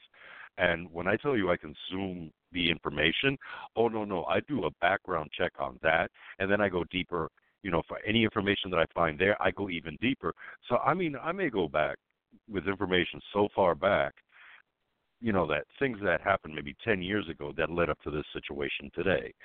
So, like the whole thing with the problems that we're having with China. Well, I'm pretty sure that if Richard Nixon would have actually looked forward into the future and seen all the problems we're having with China today, he probably would have said, you know what, let's just keep that door closed. Because honestly, the reason why, and this is my personal opinion from all the studies I've done, Richard Nixon went to China, opened trade with China in order to really annoy the hell out of the Soviet Union. So, but if he would have foreseen the problems we're having today, he probably would have said, hold on, we're going to keep that door shut. No, he used China as a bargaining tool against the Soviets. He deliberately wanted to put a wedge between the two of them. Because you got to remember, he was also part of the World War II and the Korean War. People forget he served in the Navy during World War II. But if you can go even further back with his qualms with the Soviet Union, he was part of the Pumpkin Patch Papers, going back to Whittaker Chambers. Very few people do not realize that. And he knew about the Soviets spying on us long before we had Trump with Russiagate. Yeah, we won't even get into Russiagate because, I mean, the hypocrisy of the American government of how dare, the Russians use Twitter and Facebook to meddle in our election, like, ooh, big threat. But the fact remains is that the United States did it to the Russians during the Obama administration. They did it to the Macedonians. They did it to the English with Brexit. They did it to the Israelis. I mean, we've been meddling in other people's elections and private affairs since Theodore Roosevelt. So who the hell are we to feign this anger, this outrage of, they meddled in our election? Duh. Eventually it was going to happen. Especially Israel. Obama did not like Israel. I mean, but to me, it's like, if you're going to meddle in other countries' elections, then don't get upset when it's done to you. That's like, I'm going to punch you in the throat, but you hit me upside the head with a 2x4. Why should I be upset?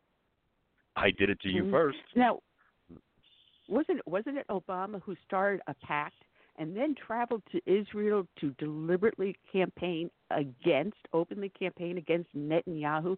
Talk about meddling. This is a former president actively participating in another country's politics. So don't tell me about Russiagate. Well, you know what? I mean, let's not even talk about meddling in another nation's elections. The United States has a tendency of meddling in the elections of the United States. Now, I'm sure some of your listeners are going, how is that possible? Well, that's real easy. When Teddy Kennedy sent his right-hand man, Mr. Tunney, to the Soviet Union to speak with Yuri Andropov and asking Yuri Andropov to meddle in the American election against Ronald Reagan. So we meddle in our own elections. And, there are people who are saying, that's a conspiracy theory. That never happened. Really? That's why I have the documented proof? Seriously? The documented proof is out there. I don't even have the original. I have a copy of the original. So don't sit there and tell me that Teddy Kennedy never did that. I mean, when he passed away, everybody was like, oh, he was such a good man. And I'm sitting there watching news. I'm like, what Teddy Kennedy are you talking about? Yeah, I Mary got to Jo see that document as well. I know that document exists. Oh, yeah. I mean, the reporter himself was British. He wasn't even Russian or anything. He was a British reporter. And this is at the end when communism fell and the Russians opened the doors to basically information gathering from news agencies. They said, oh, you want to know about our past? It's all right in there. Walk right on in. And nobody pointed him to it. This guy was digging and digging and digging and digging. He was looking for everything he can possibly get his hands on. And then he accidentally came across this one document. So, really? No. Teddy Kennedy was garbage. He was a lousy human being. Yeah, absolutely. Absolutely. And if you wanted any secret on the United States government, just talk to a New York Times reporter. Hey, come on. They were lining up. They were lining up for the Russians to pay them. I mean, it was an extra few bucks in the bank account. Forget about that townhouse down in Soho. You'll be down on Fifth Avenue, baby. Just hook up with the New York Times and your local Soviet spy. Oh, why? You don't even have to do that. All you have to do is, if you're working at the New York Times or CNN or another news agency, well, you know what? Just have an affair with an FBI agent, because that's all of a sudden blowing up about all these reporters sleeping with FBI agents. And I'm like, thank God I was NSA. Nobody liked us. Nobody thought about us. The largest, most powerful intelligence organization in this country, and nobody liked us or knew about us, and I liked it that way. Yeah, unfortunately, we've had the previous administration that dismantled our intelligence services so badly. We no longer have the assets we need on the ground to do what we need to do. I'm hearing about, I mentioned this to the email I sent you, about the resurgence of ISIS in Syria. If we had intelligence assets on the ground, we would not see ISIS resurging. Well, see, here's where I kind of differ with you slightly. We do have the intelligence, past tense, we did have the intelligence assets on the ground.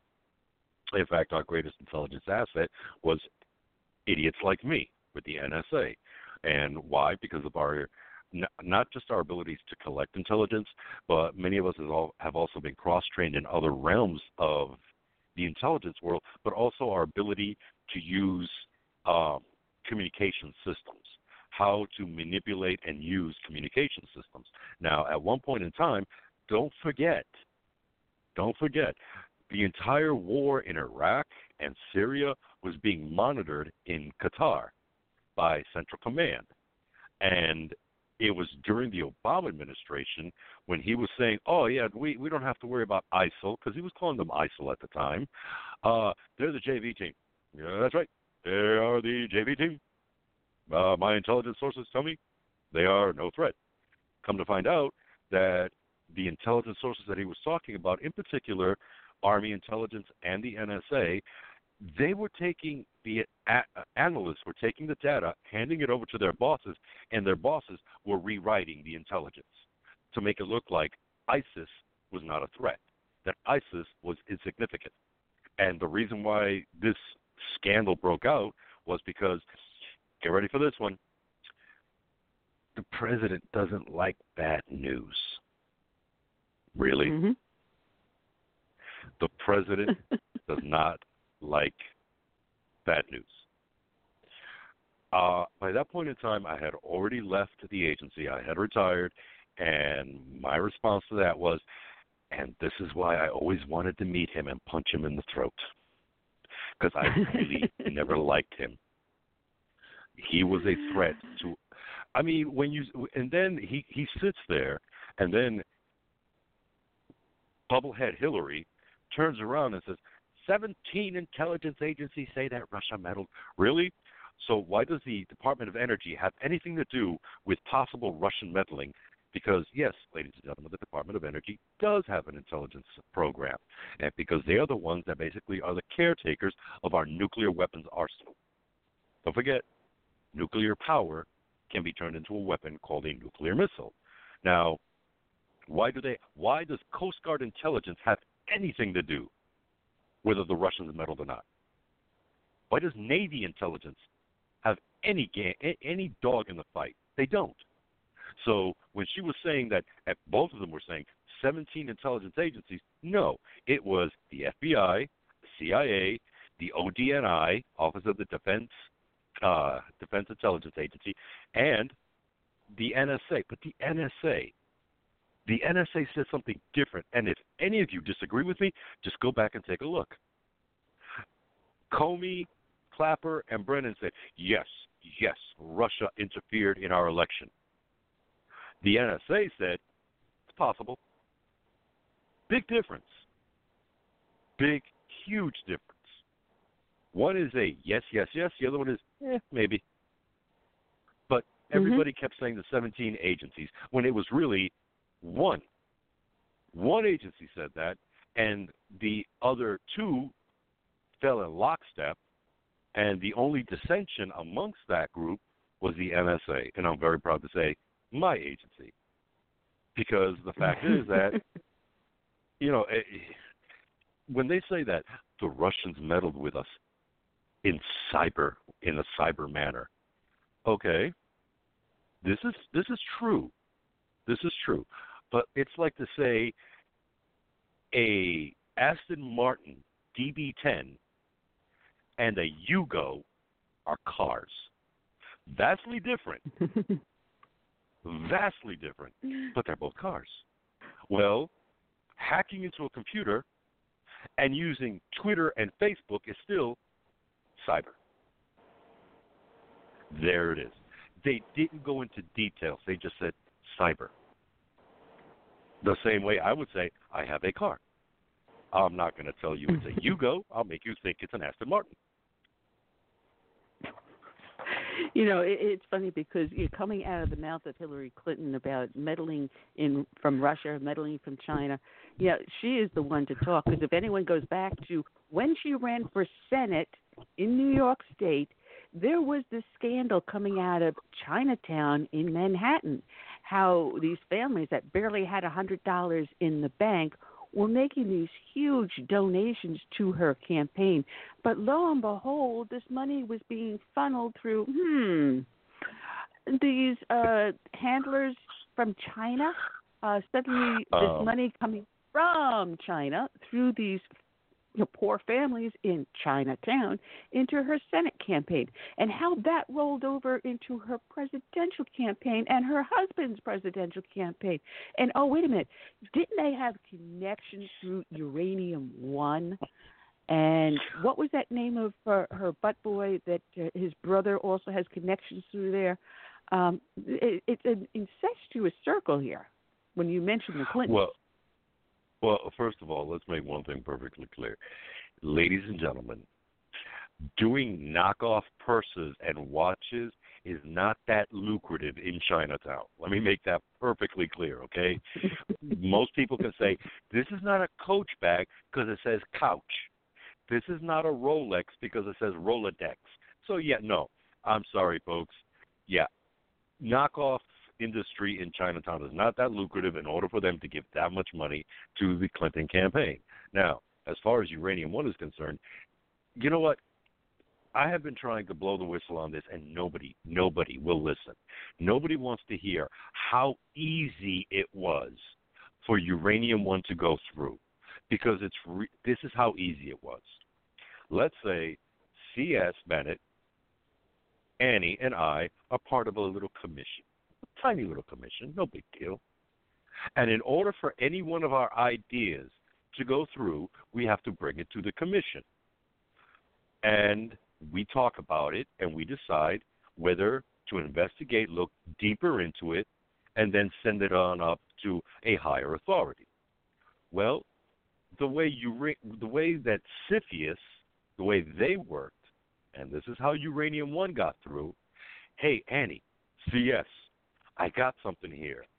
This is really cool, and it'll help the country. And this corporation is very, quote unquote, American friendly.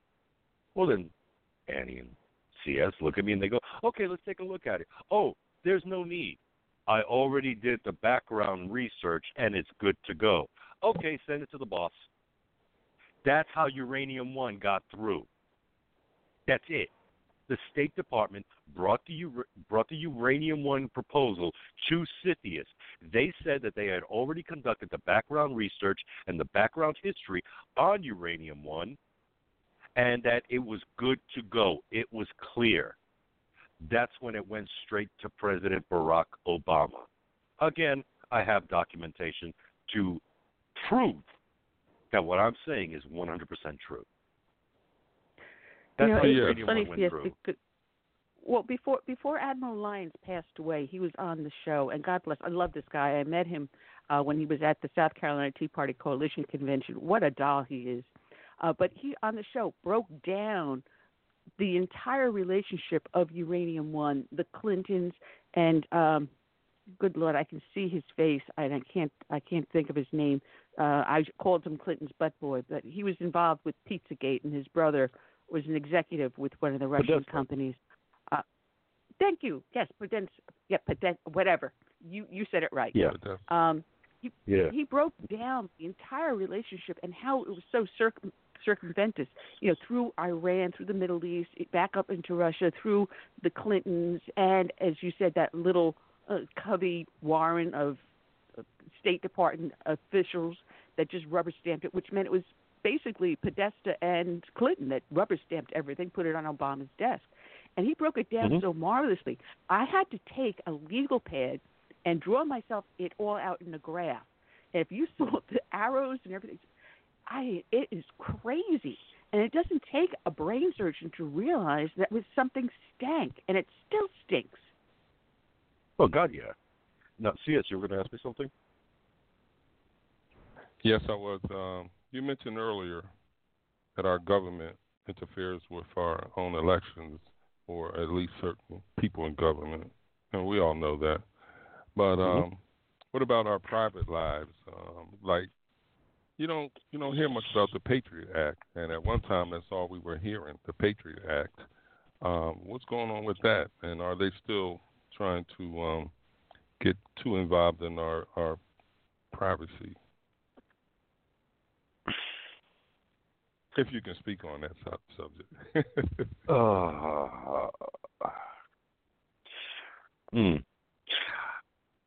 I'm Put it this way: do you think that was a good?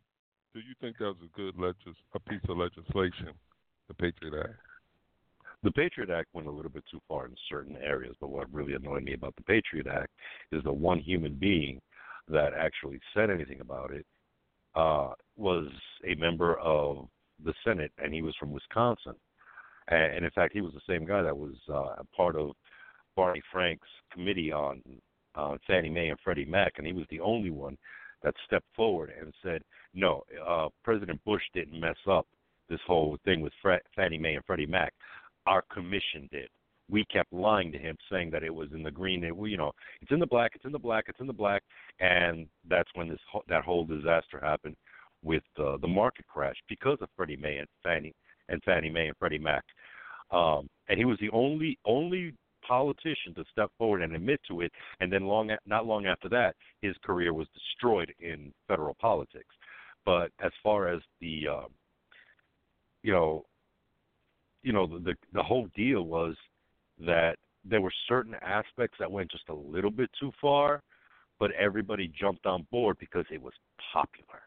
It was okay. And even John Kerry said, I voted against it after I voted for it. Okay, yeah, great. Way to go, Skippy. You're really not that brilliant. Swear to God, he did say that. I voted against it after I voted for it. And, it's like in hushed tones, you heard him saying, oh, yeah. But as far as the privacy of the American citizen is concerned, let me tell you one thing right now.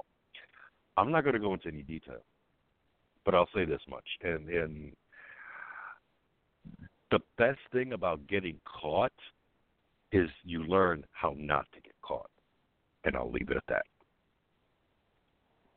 It's funny because I had sent you the email about Amazon, and I nearly fell out of my Archie Bunker chair when I saw that you've got different government entities, agencies that want to take their data because it's taking up too much space in the government facilities and upload it to the cloud. Now, the cloud is basically run by Amazon. It's another company with a series of servers, and they're just storing your data for you. But then again, you've got the Alexis, you've got Siri, that are doing all these little data collections on individuals. And lo and behold, we're finding out now that there are members of Amazon that are listening to you, from you cursing out your spouse to listening to you have sex. And wonder why you'd worry about your own personal data. See, I'm about to say something disturbing, but disturbing to most people. I find it hilarious. I don't have a Siri, but if I did, at least once a week, I would have a little tape recorder or a little digital recorder, and I would make it sound like I was trying to romance a woman and just say, oh, baby, you're smoking hot, and then play the sounds of a pig squealing just to annoy Amazon, just to irritate, or a donkey, just to flip out the people at Amazon. That's it, just to flip them out. Now, to many people right now, they're saying, that's sick, dude. But think about it. The reaction on the other end, that's funny. Sick, but funny. Yeah, but, it's funny because I was going to say that when I had gone to the inauguration of Trump, and we were staying about 3-4 blocks behind the Capitol, a beautiful, beautiful spot that we had. I mean, the way the lights lit up on it and the street we were on was just so great. But the couple that had the apartment that we had rented for the inauguration, they had one of these Alexis or Sirius or whatever it was devices. And you saw the little light was on, and we joked with each other saying, you be careful what you say because you don't know what's listening. And we found out, basically it's true because even though you think the device isn't listening, it still is. But it's not just the Siri devices. It's your TV. It's your wash machine. It's your stove. If you've got a smart device, and I love the commercials about, do you know what's in your refrigerator? And you talk to the refrigerator, it tells you what's in there. And when I saw that commercial, I flashed back, and having read Obamacare, both the House and the Senate bill, I flashed back to those sections of the Obamacare bills where it allowed government agents to come into your home and determine what's in your cupboards and your refrigerator to determine if you are eating the right things. And I'm going, and you think government isn't watching you? Well, you know what? I mean, I'm not a conspiracy theorist. I can't stand conspiracy theorists because they take away from the truth. They take away from the facts, the concrete evidence.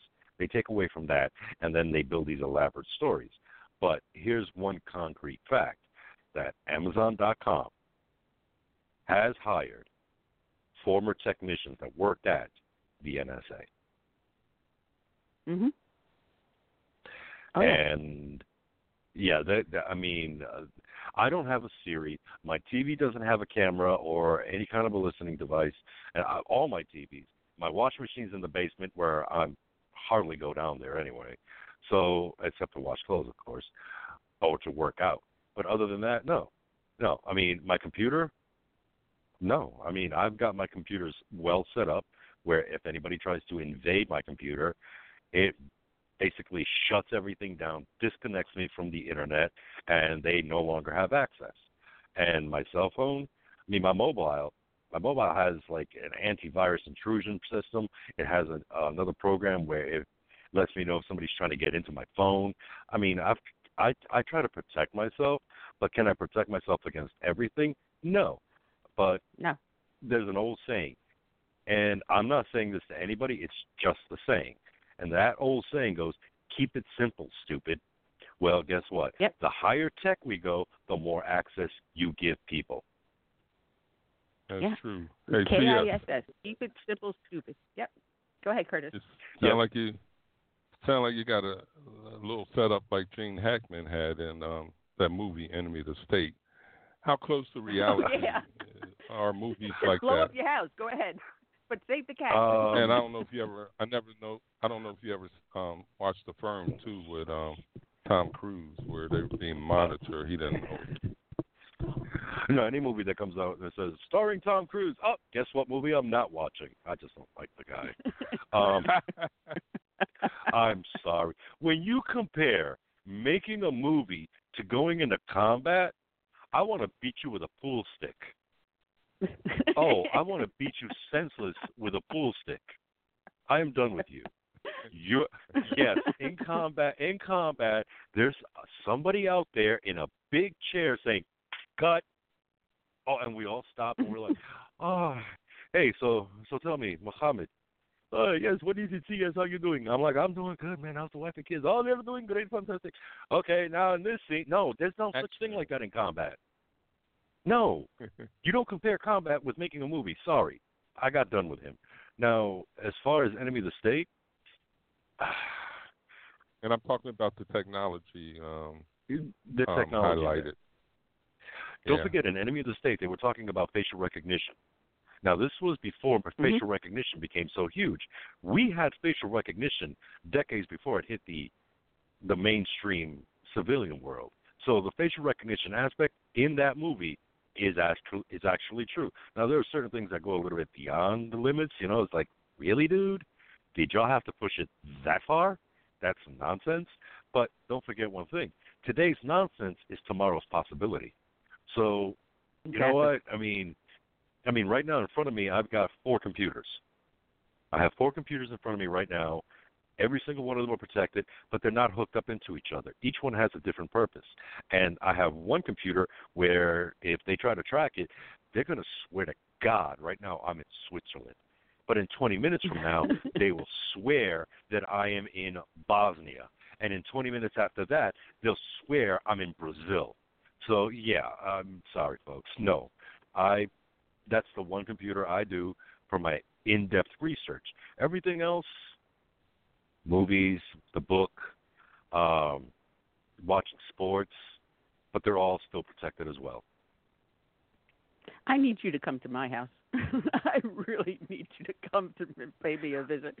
I've got 4 computers. Right now, one is down because it needs a new fan. And I had at one point had them networked. They no longer are networked together. So, you know, if one crashes, I still got, you know, another one I can use. Just a matter of transferring data from one to the other. But, yeah, it is amazing how vulnerable we are with the new gadgets we have. You know, just think back just a mere handful of years ago, you know, your cell phone was this big clunky thing. I mean, when I was a cop, the cell phones didn't have cameras on them. And now everything is so compact, you've got a miniature computer in your cell phone. I mean, my mom has a little flip top, and yeah. No, My hold mom on. has a little I heard CS say the brick. I go back even further than that. I remember when civilian cell phones were the size of a car because they were a car. Remember that? Yeah. These things were huge. Yeah. I mean, the TV show the Cannon. only, yeah, exactly. The only thing that can power this phone, because it just took so much energy to operate, was the actual power of a running car. And Wow. that's, yeah. But I mean, my cell phone itself, right now, if somebody kicked in the door and said, "You were speaking to C.S. Walker." Yes, I was. Why was he calling you from Argentina? He's in Argentina. No, I'm not in Argentina. Sorry, guys, I'm not in Argentina or wherever the hell my phone is cycling through right now. I'm not stupid. I mean, I make my phone calls, and if they try to track my phone, it's going to be someplace where I'm not. And then they're going to track it from that point, and that, again, I'm not there either. They're going to go to every single point, and oh my God, are they going to get some air mileage out of that? Oh, they are going to get some serious frequent flyer mileage trying to track me down. But I am in the one place where it's like, really? Yeah, duh. Surprise. Right in your backyard. Well, it's funny because I have the portable phones in my house, but I do have one solid landline. And believe it or not, if you looked at it, it was one of those that you had to pick the receiver to hold it to one ear and you mouth to this little microphone on the phone box. No. I miss rotary dialing. I miss rotary, because rotary dialing made us smarter. Ask me how. Yes. Did you ever see the video? It's up on YouTube. It's these two kids, I think they're about 16, 17 years old, trying to figure out how to work a rotary phone. And it is hysterical. My former co-host, I was talking about, telephones, and I says, a rotary dial phone. He goes, what's a rotary dial phone? And I says, you put your finger in it, you spin the dot, and he had never seen or heard of one. God forbid they had to have a party line. I mean, rotary phones made us more intelligent because we had to memorize the numbers. We couldn't just look for a name, push the button, and it went through. We had to memorize phone numbers in order to make those calls. I mean, yes, we would have a phone book next to us. We would travel around with small little phone books in our back pockets. But the fact is that it was an effort to make a phone call, but it still made us more intelligent because we were memorizing phone numbers. Nowadays, I mean, what are the kids memorizing nowadays? Oh, they're trying to memorize the cheat codes so they can beat, what is it now, Fortnite. So they can beat Fortnite and advance much quicker and so on and so forth. So, I mean, nowadays mobile phones have been one of the tools. As convenient as they are, mobiles have helped us become dumber. And Absolutely. That's why I love to read, because I want to not get dumber. But, I mean, you tell me, when we had rotary phones, how many phone numbers did you have to memorize? Oh, a lot. A heck of a lot. Exactly. A heck of a lot. Exactly. Yes. Exactly. And yes, ladies and gentlemen, when I am old.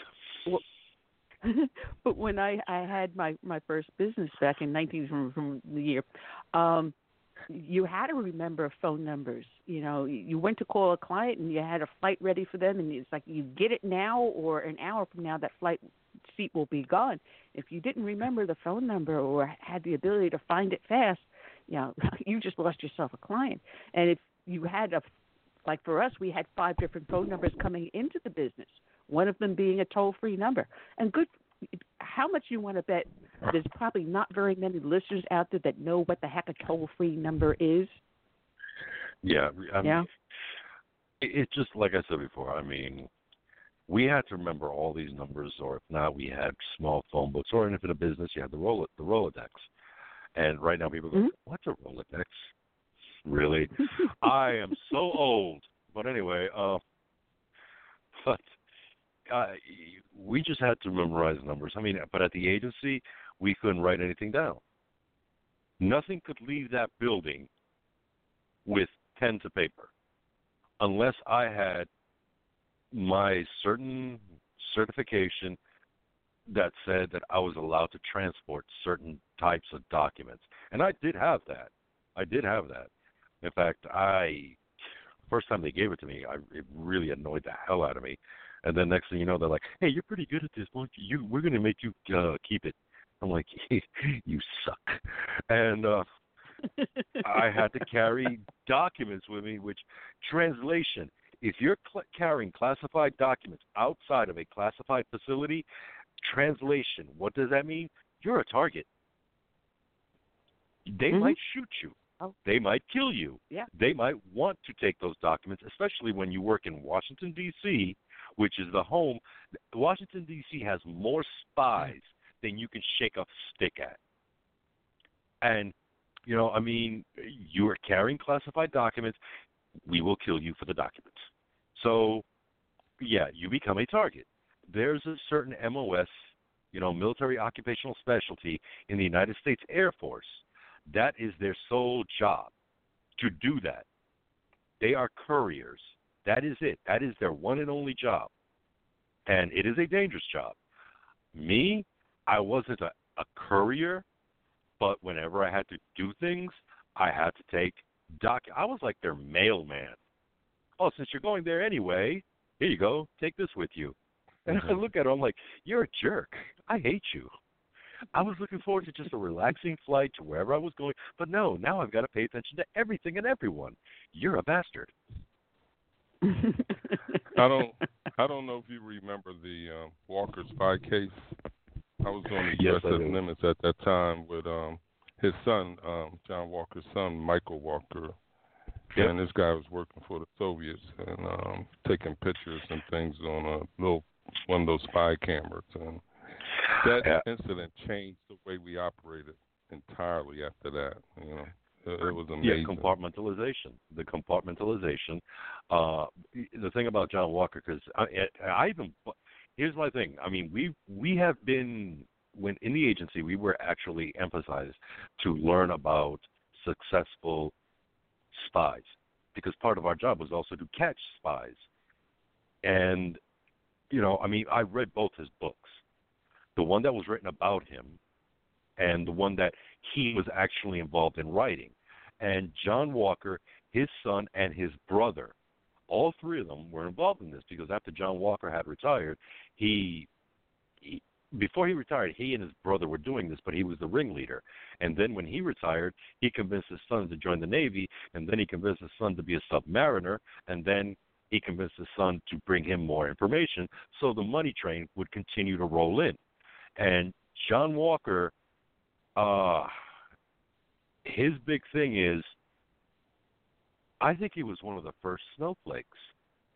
I sincerely think he was one of the first snowflakes ever, because he said, this isn't fair. Civilians are making so much money with my security clearance, but nobody will hire me because all I do is, you know, he was signals intelligence. He was dealt with crypto. And he did basically what I did, but except he did it for the Navy and I did it for the NSA. And he just thought it was unfair that he couldn't make more money, and he decided to sell it off to the Navy. I mean, to the Russians. And I find demented people fascinating, because it gives me a peek into their minds, and basically tells me, you know, like, oh, well, if I start thinking like this, I'm a bad person. I better not do that.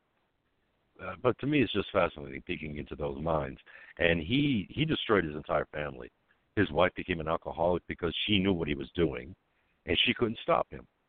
But she was the one that turned him in. She was the one that turned her son in and her brother-in-law. She turned all three of them in because she just couldn't take it anymore. And he was trying to recruit his daughter. Yeah, and there was, once she found out that the daughter was being recruited, that was the last straw for her. There were a few instances that happened in the Navy at that time because of John Walker giving the crypto information to the Russians. And I forgot what the incidences were, but they were not very nice at all. And for the life of me, I can't remember what those incidences were. But John Walker, I mean, when you're in signals intelligence, as far as the Navy is concerned, that is a huge burden, because, you're basically deciphering all the information about where every ship in every fleet is located. That is codes and everything. Everything under the sun, and another aspect of signals intelligence, some of it is also code breaking when you're breaking codes. But that's more for like the inside guys, the huge brains of signals intelligence. Mathematicians, yeah. Oh, dude, those guys are geniuses. They scare me. But the high speed bullet catchers like me, go catch a bad guy. If he gets shot, we got a replacement. Just you whatever, mentioned you mentioned the signal corps and knowing where every single vessel is in the world at any time. I'm going to take you down a little bit of a different path. And this is something else I think I mentioned possibly in the email I sent you. How is it that Iran is able to capture these tankers so easily? Are these captains just throwing their hands up in the air and saying, we give up? I mean, we had the captains fighting the Somali pirates. Why aren't they fighting the Iranians in international water? Well, first of all, these ships are basically unarmed. And this is going to sound weird to you guys, but the Iranians are doing something that the Nazis did. The Nazis had the blitzkrieg. They go in fast and hard. That's what the Iranians do with their small boats. They go in fast and hard, surround the boat, draw panic, helicopter comes in, Iranian soldiers board the ship and take it over. And these guys, like I said, they are unarmed. But here's what's really, really funny. There is a country right now, if you take a look at a map of Iran, in fact, Straits of Hormuz, there is a country that can make a killing by building a canal. And you would bypass the entire Straits of Hormuz, and that country is called Dubai. That's all you got. All you got to do is build a canal that goes right through the Persian Gulf, past the Straits of Hormuz. Because the Straits of Hormuz, if you're going down the Straits of Hormuz, and let's say you're going towards Kuwait, okay, first there's that turn that you got to go north, then you go around this hump, and then you go south, and then you make another turn, and you go straight towards Kuwait, Kuwait City in Kuwait. Well, in Dubai, if they were to build a canal, that hump that is the Straits of Hormuz would be completely bypassed. Iran would have nothing. Well, now that brings me up to another question, because this is something else I was thinking about. Because Trump seems to feel that Iran, in the near future, the mullahs and the Republican Guard may fall soon. The people are getting pissed off and fed up. Why have we not then partnered with Dubai? And Dubai is known for building these magnificent towers on these islands and building these islands for tourists and everything else. Why haven't we partnered with Dubai and say, hey, listen, we'll help you build the canal. We'll help you police the canal to make sure it stays safe. You keep the profits. Just allow our ships to go through unmolested. And we can bring down Iran overnight. Why aren't we doing that? Don't know. In fact, there's another country that is, and if Dubai says no, well, guess what? There's another country that is literally in the Straits of Hormuz, and it's called Musandam. Musandam. Look up the location. It's more narrow than Dubai. So you can build a canal right through there, and it would drive the Iranians crazy. But the only problem is that that country is so small that the Iranians would actually try to invade it. And it blows my mind away because, I mean, they feel that they can do whatever they want. And we all know that they can't. In fact, it's called Oman. That's the name of the country, Oman. And why is my map going bananas? There it is. And if you go to Oman, this country is so small, so tiny, and it looks like it cannot defend itself. But a canal between those two countries would be perfect to drive the Iranians that crap crazy, and it would be a joy to watch that.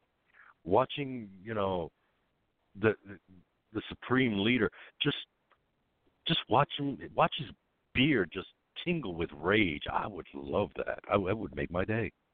I don't know about you guys, but make my day complete. Watch him just curse. America's the boom, heart attack. Right on national television.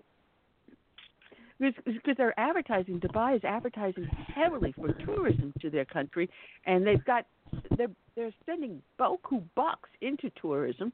And one way to get it is you just now have how about a Mediterranean or a cruise of the area, and guarantee tourism to your country and a steady income. They don't have oil income; they're relying on tourism income. Hey, this is one way to win a large portion of the Middle East back. I'm telling right now. I'll be honest with you. But the Middle East. There's a lot going on in the Middle East right now, and a lot of it is very surprising. And I cover some of that stuff on my podcast, where the Saudis and the Israelis are working together. But here's the shocker: it's not just the Saudis. There are other Middle Eastern countries that are Muslim that are now working, cooperating with Israel. So all I got to say to the Iranian government is thank you. Thank you for bringing the Middle East closer together in peace against you. Thank you for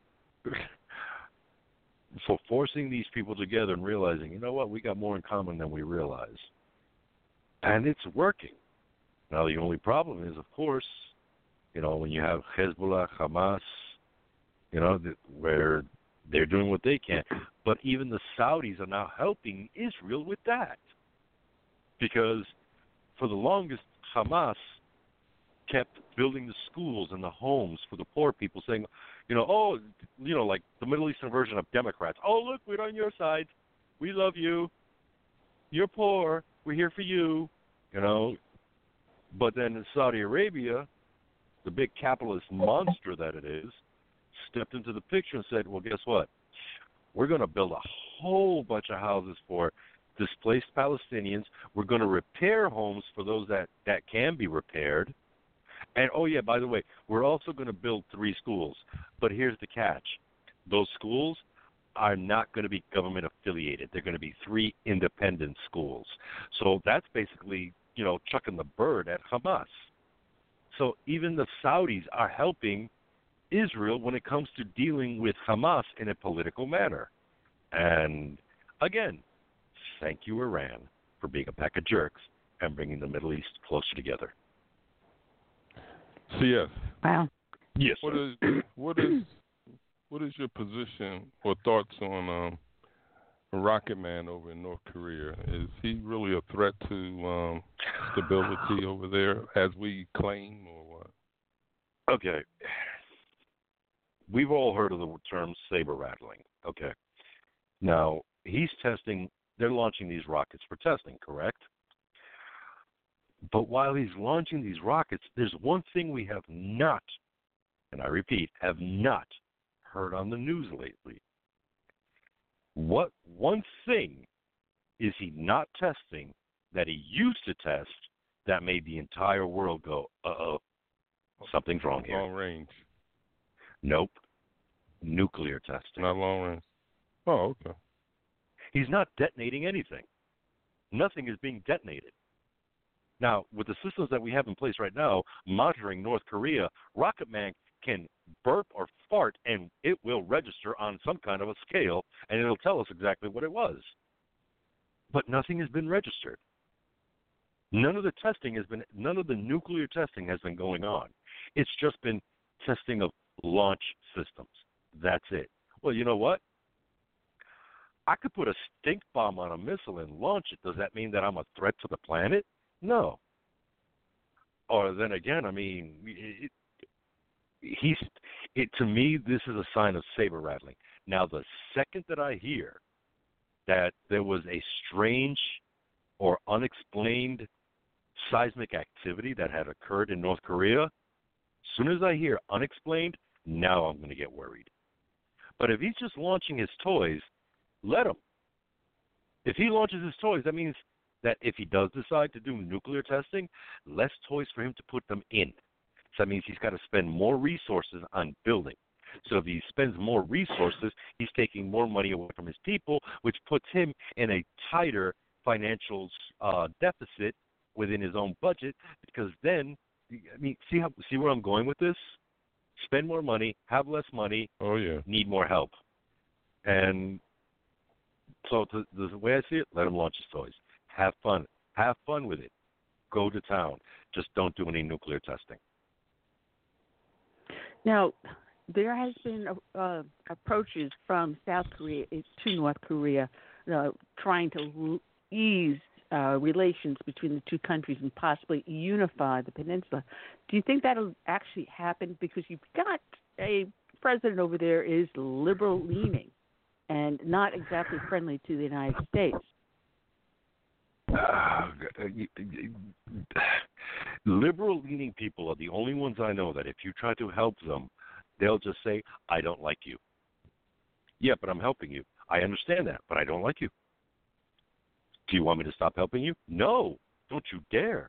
Okay, but I don't like you. There will be peace in the peninsula. There will be peace. There's one problem with this, though, and that peace will occur well after I'm dead. Because, they turn around and they say, well, they're socialists or they're communists. Not really, because to me they're more fascist. I mean, they say that Castro is a socialist. No. Fidel Castro dies, he gives it to his brother. Well, sounds more like a monarchy to me, but okay. But the only way that any kind of peace is going to happen is if there's just mass starvation going on in North Korea or the people revolt. And that's not going to happen because the brainwashing in North Korea is so complete and so well done. That's not going to happen in my lifetime. It's sad to say. I'd love to see it happen in my lifetime. I like to be the one to say, I want to be one of those people to say, yes, I saw the Berlin Wall go down. I saw communism end. I saw the breakup of the USSR. And I saw North and South Korea come to a final peace agreement.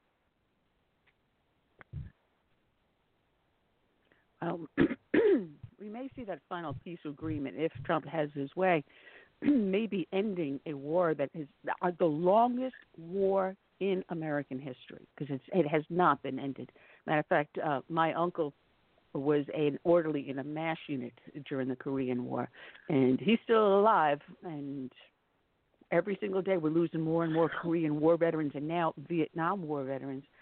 It would be nice to let the last few remaining see peace in their lifetime.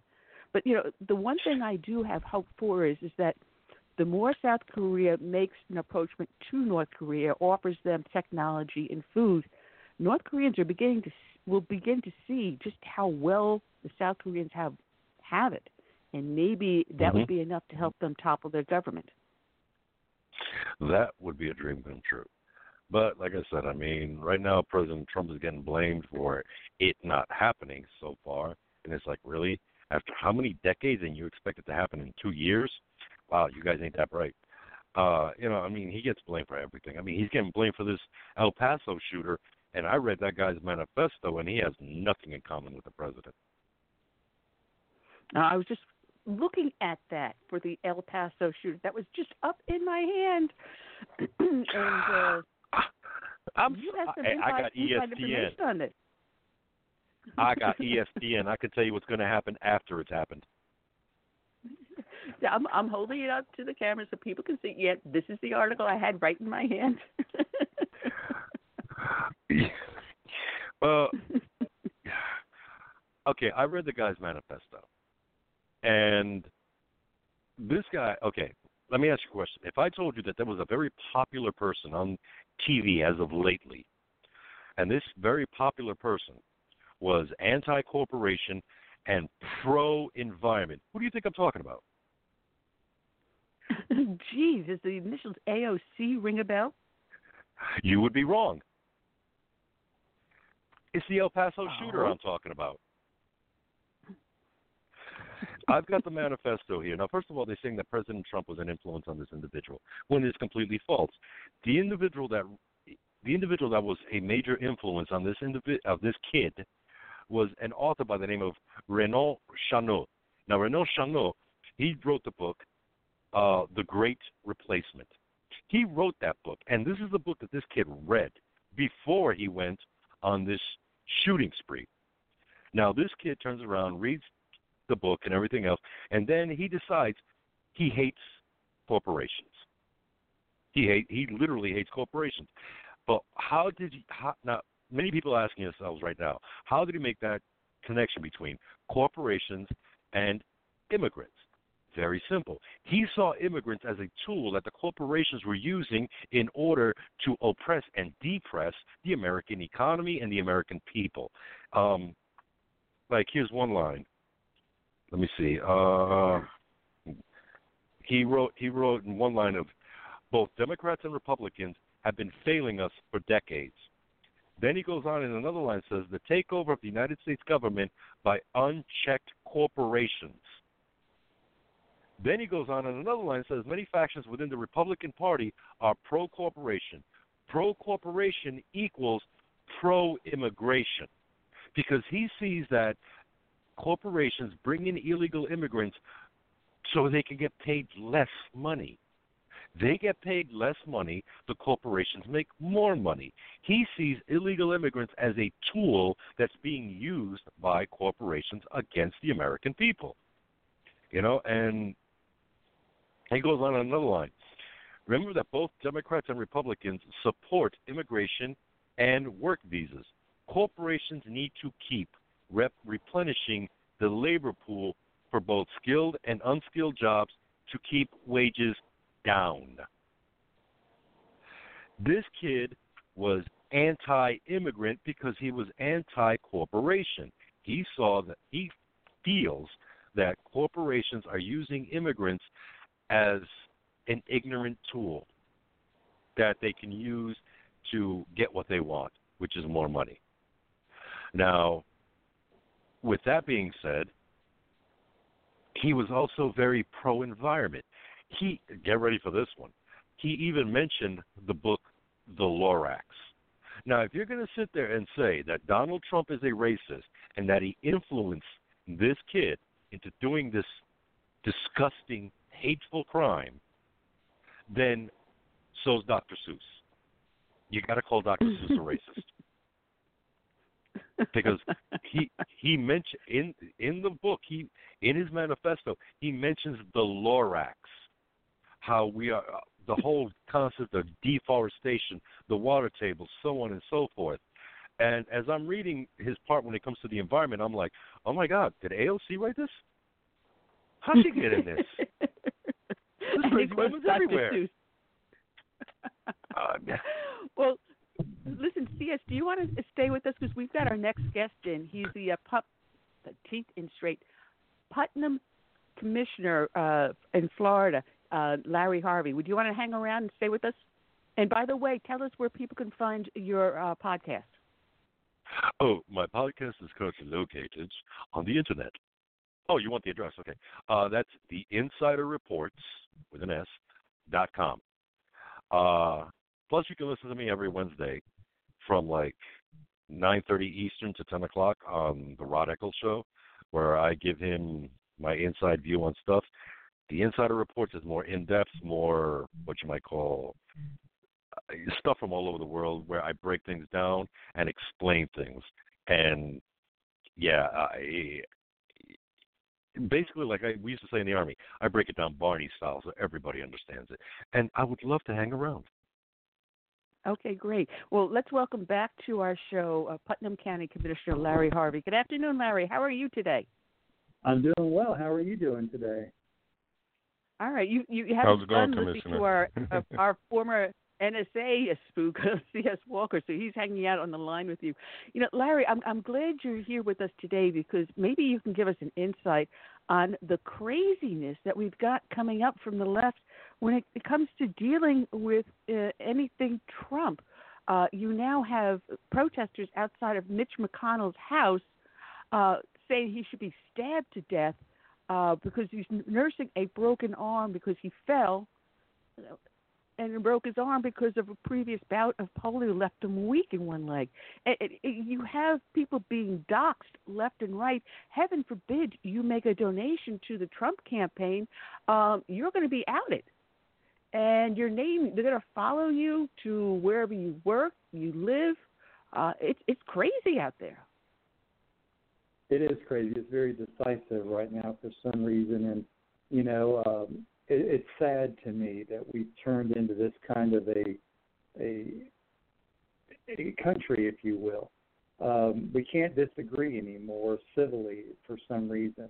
And I wasn't hip on the last president. Let me say that he wasn't the best president I thought, but I never cut him down publicly.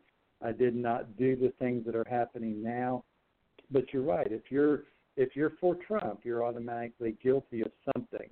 And as a white male, I feel that I'm even guilty of being alive someday. And I shouldn't feel that way because I'm a great American. I want to make this country better for all races. I want everyone to prosper. And I think that's the American way that we should be living in. But it doesn't feel that way anymore for some reason. And I wish we could get back to it. Yeah, it's a shame because you've got Joaquin, how you pronounce his name, one of the Castro twins. One's running for president. The other one is running for Idiot of the Year. Shaming. Castro.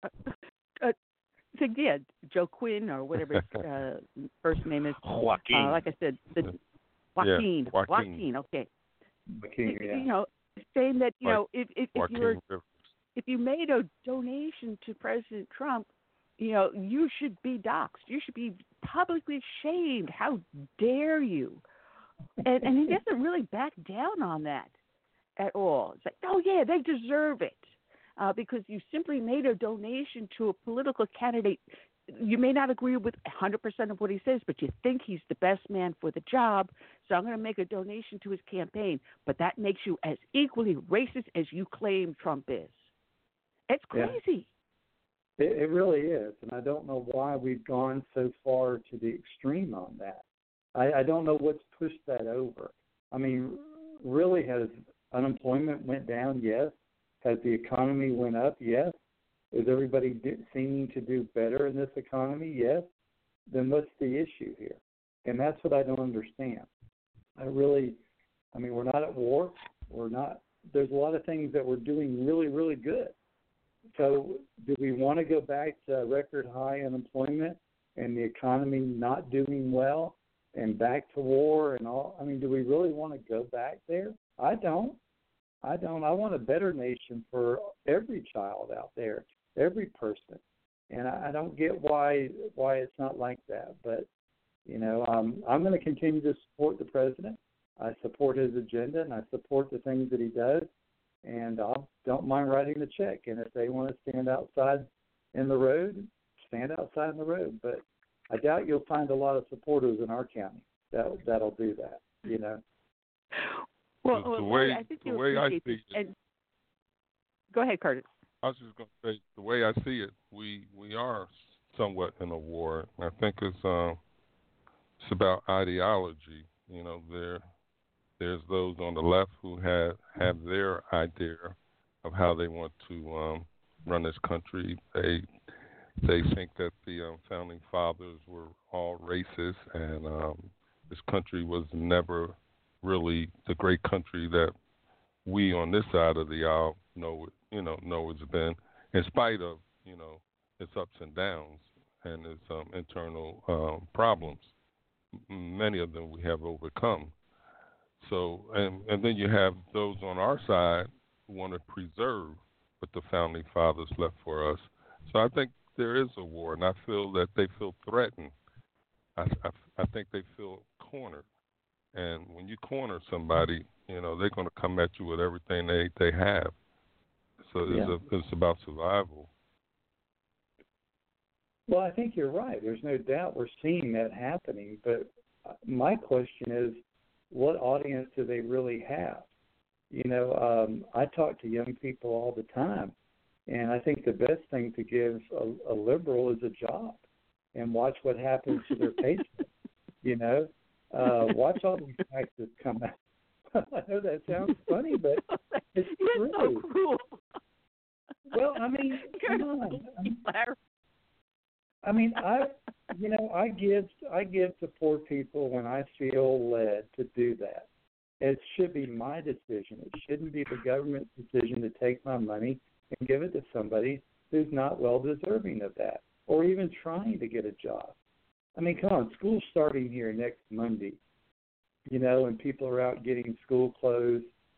I didn't have that luxury. My mother passed away when I was young. My dad had alcoholism, and school clothes wasn't an option unless I got out and worked for it. So, and that didn't hurt me. Let me assure you, it did not hurt me to go out and work for a living. And I've worked my whole entire life, I feel like. But, I feel led, I help people. If I don't feel led, I don't help people. And most of the time I do help people. So, but it should be an individual decision, not a tax and spend type situation. And I'm glad President Trump is standing up to a lot of this stuff, and possibly I think he's saying the things that we've all been wanting to say. We're just kind of scared to say it, but I think he's starting that conversation, and it's not sitting well with the other side. Well, it's funny because we started the show off talking about white privilege, and I said, well, I wasn't born with a silver spoon. It was more like a take-out plastic spoon. And you're talking about, charity. I was one of 4 kids in our family. And, of course, money didn't go very far in a family of 6. And the clothes you got for the school year were the hand-me-downs from your cousins, which is probably why, and today, if I'm cleaning out my closet, I'm donating whatever I have to my church, which runs its own charity. There is a way that you can give from your heart with generosity. But if you mandate that I give someone something I do not feel they deserve, that's not charity. That's theft. We've got a caller, a friend of the show. Let me bring her on, and let's get Sweet Sue in here. Sweet Sue, it is so nice to see that you're with us today. Your question or comment for our 2 guests. Yes, I have 2 questions, actually, but the first one is, I was on Twitter when Trump had his last rally. One of the things I think is going to be happening more and more is they are going to plant more and more protesters trying to get more and more reaction, and I think they're going to try to shut down the rallies as being violent. And this is really apparent, on Twitter, and I got into a thing with the people who actually did it. And they were out there saying, we were planted to do this. And then you saw the mainstream media talking about the violent Trump people when that wasn't what happened. So do you think this will be a tactic in the future? And also I'd like whoever wants to give an opinion, I'm sure you've seen the socialist convention and what went on there and these millennials. Do you have anything to say about what you saw? Well, I don't mind talking about the millennials. Honestly, what I see in our county is in our last election, the 3,000 others, millennials, if you will, those were, I don't think they were all millennials, but a lot of them were. they voted on the Republican side. And I have to think that some of that rhetoric is just not working the way that the media wants us to believe it's working. I don't believe that we're that decisive in this country. I do believe there's a handful. But, my Lord, I can't buy into the fact in our last election in Putnam County, 3,000 other voters other than Republicans and Democrats voted with the Republicans, and most of those people are young people. And I can show you the numbers on that. And to answer your first question, yeah, I think that I think the left is going to pull out any trick that they can do to make this a very contentious election. They're going to make it where we almost feel bad to get out there and support the person we want to support on the conservative side. But if we don't, we're going to lose our nation. And I really feel like I think people are waking up. I know my kids have been looking at this. I don't try to sway their opinion one way or the other, but they're coming to me going, tell me more about this and tell me about that. They're seeing it, and they're being thrown under the bus when they had nothing to do with it. They're just trying to make a living and raise a family in today's world. So what did they do wrong? They did nothing wrong. And I think that the left is going to pull out all the stops to make people feel unworthy, if you will. Thank you. Yes. As far as I want to go like the whole thing about the campaign trail. Yes, I honestly think there's going to be some kind of violence that's going to happen on the campaign trail. But in all sincerity, I hope it happens while President Trump is speaking, because if that were to happen, those Antifa protesters or anyone that would try to create violence are in for a very, very bad day.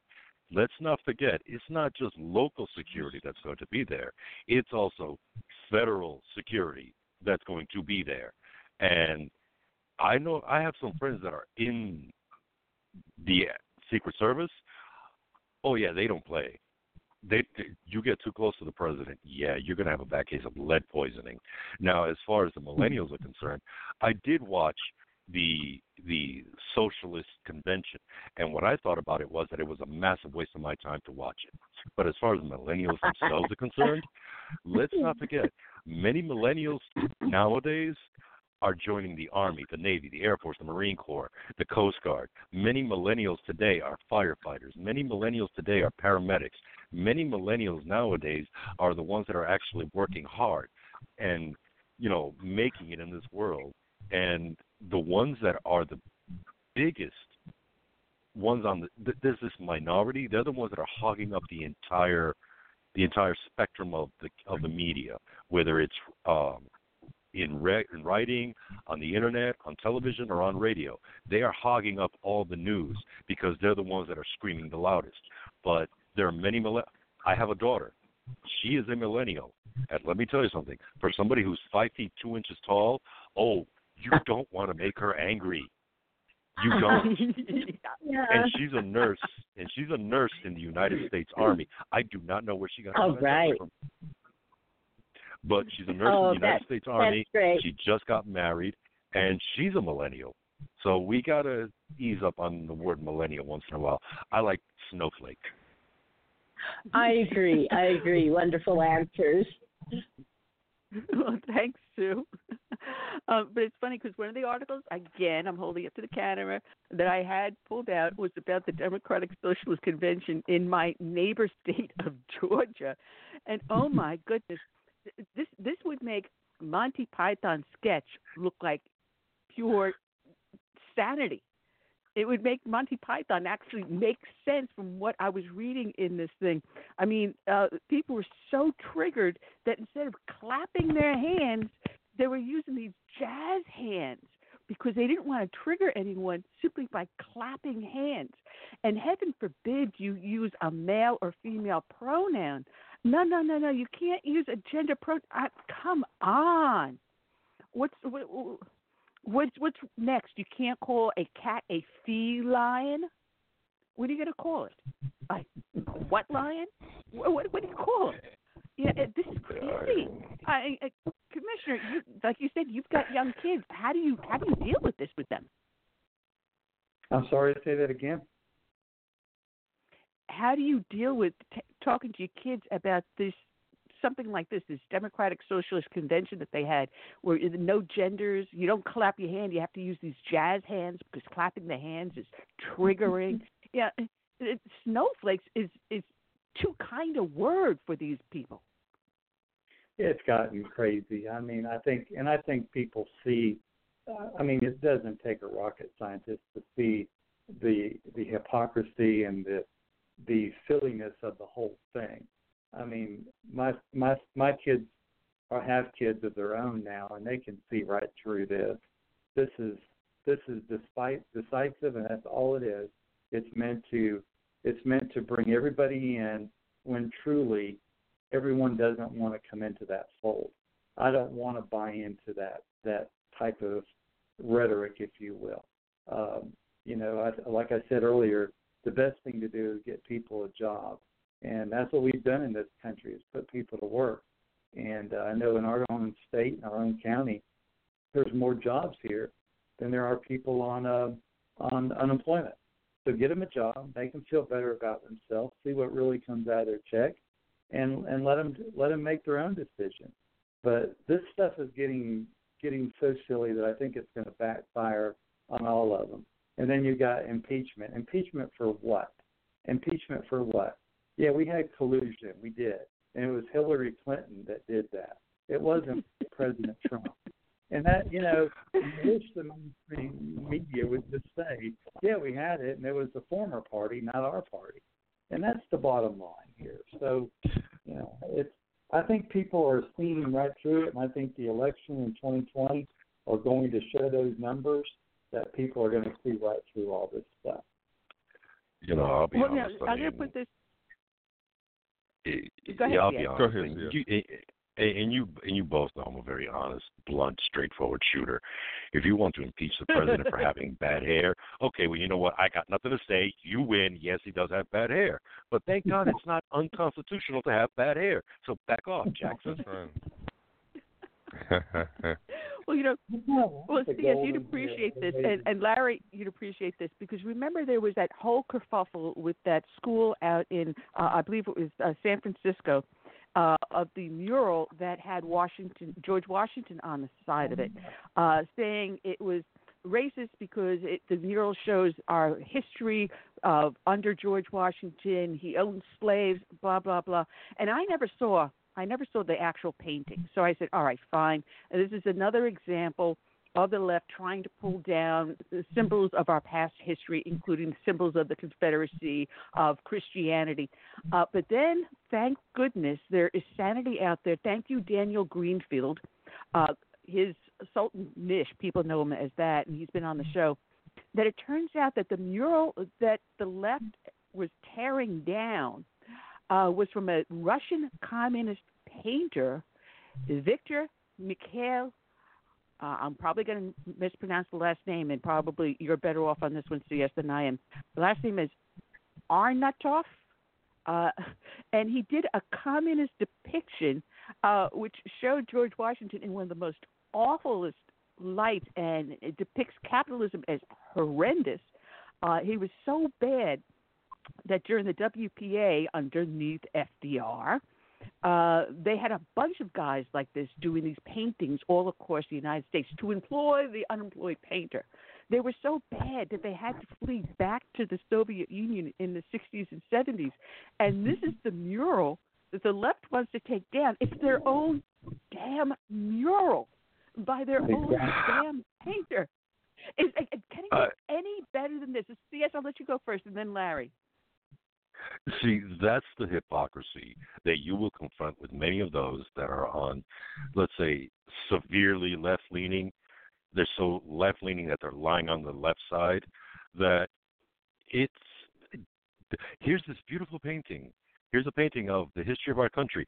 It's disgusting. It's awful. This whole wall needs to be ripped down brick by brick.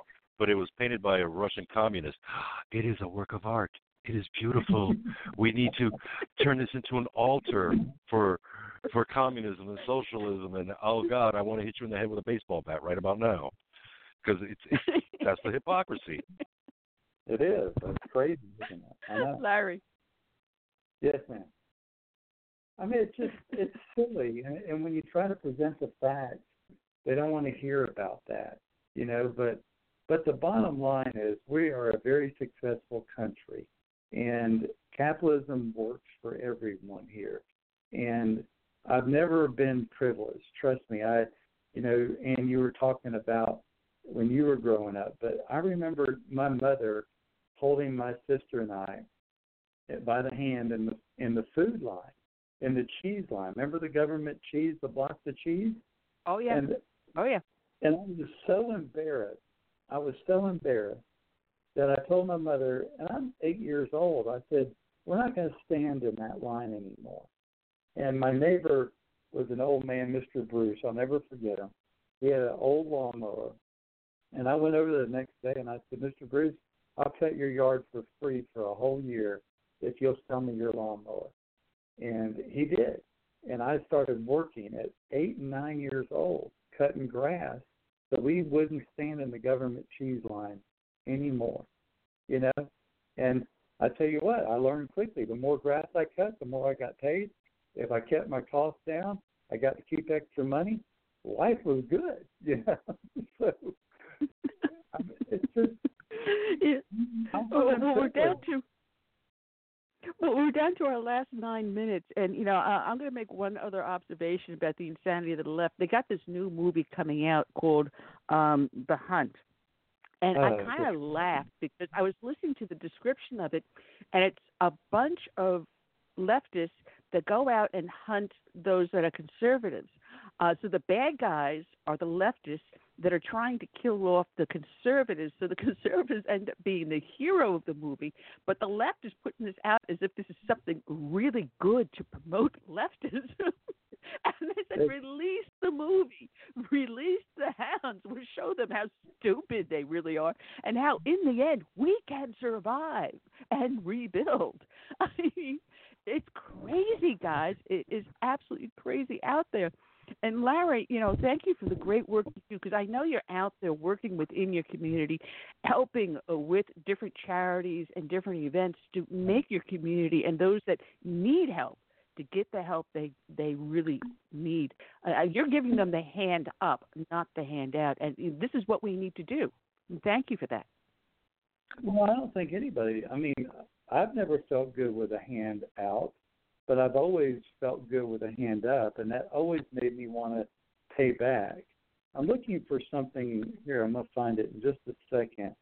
I want to share something with you. I was a judge at a barbecue place in a county close to us last Saturday, and they had these monuments.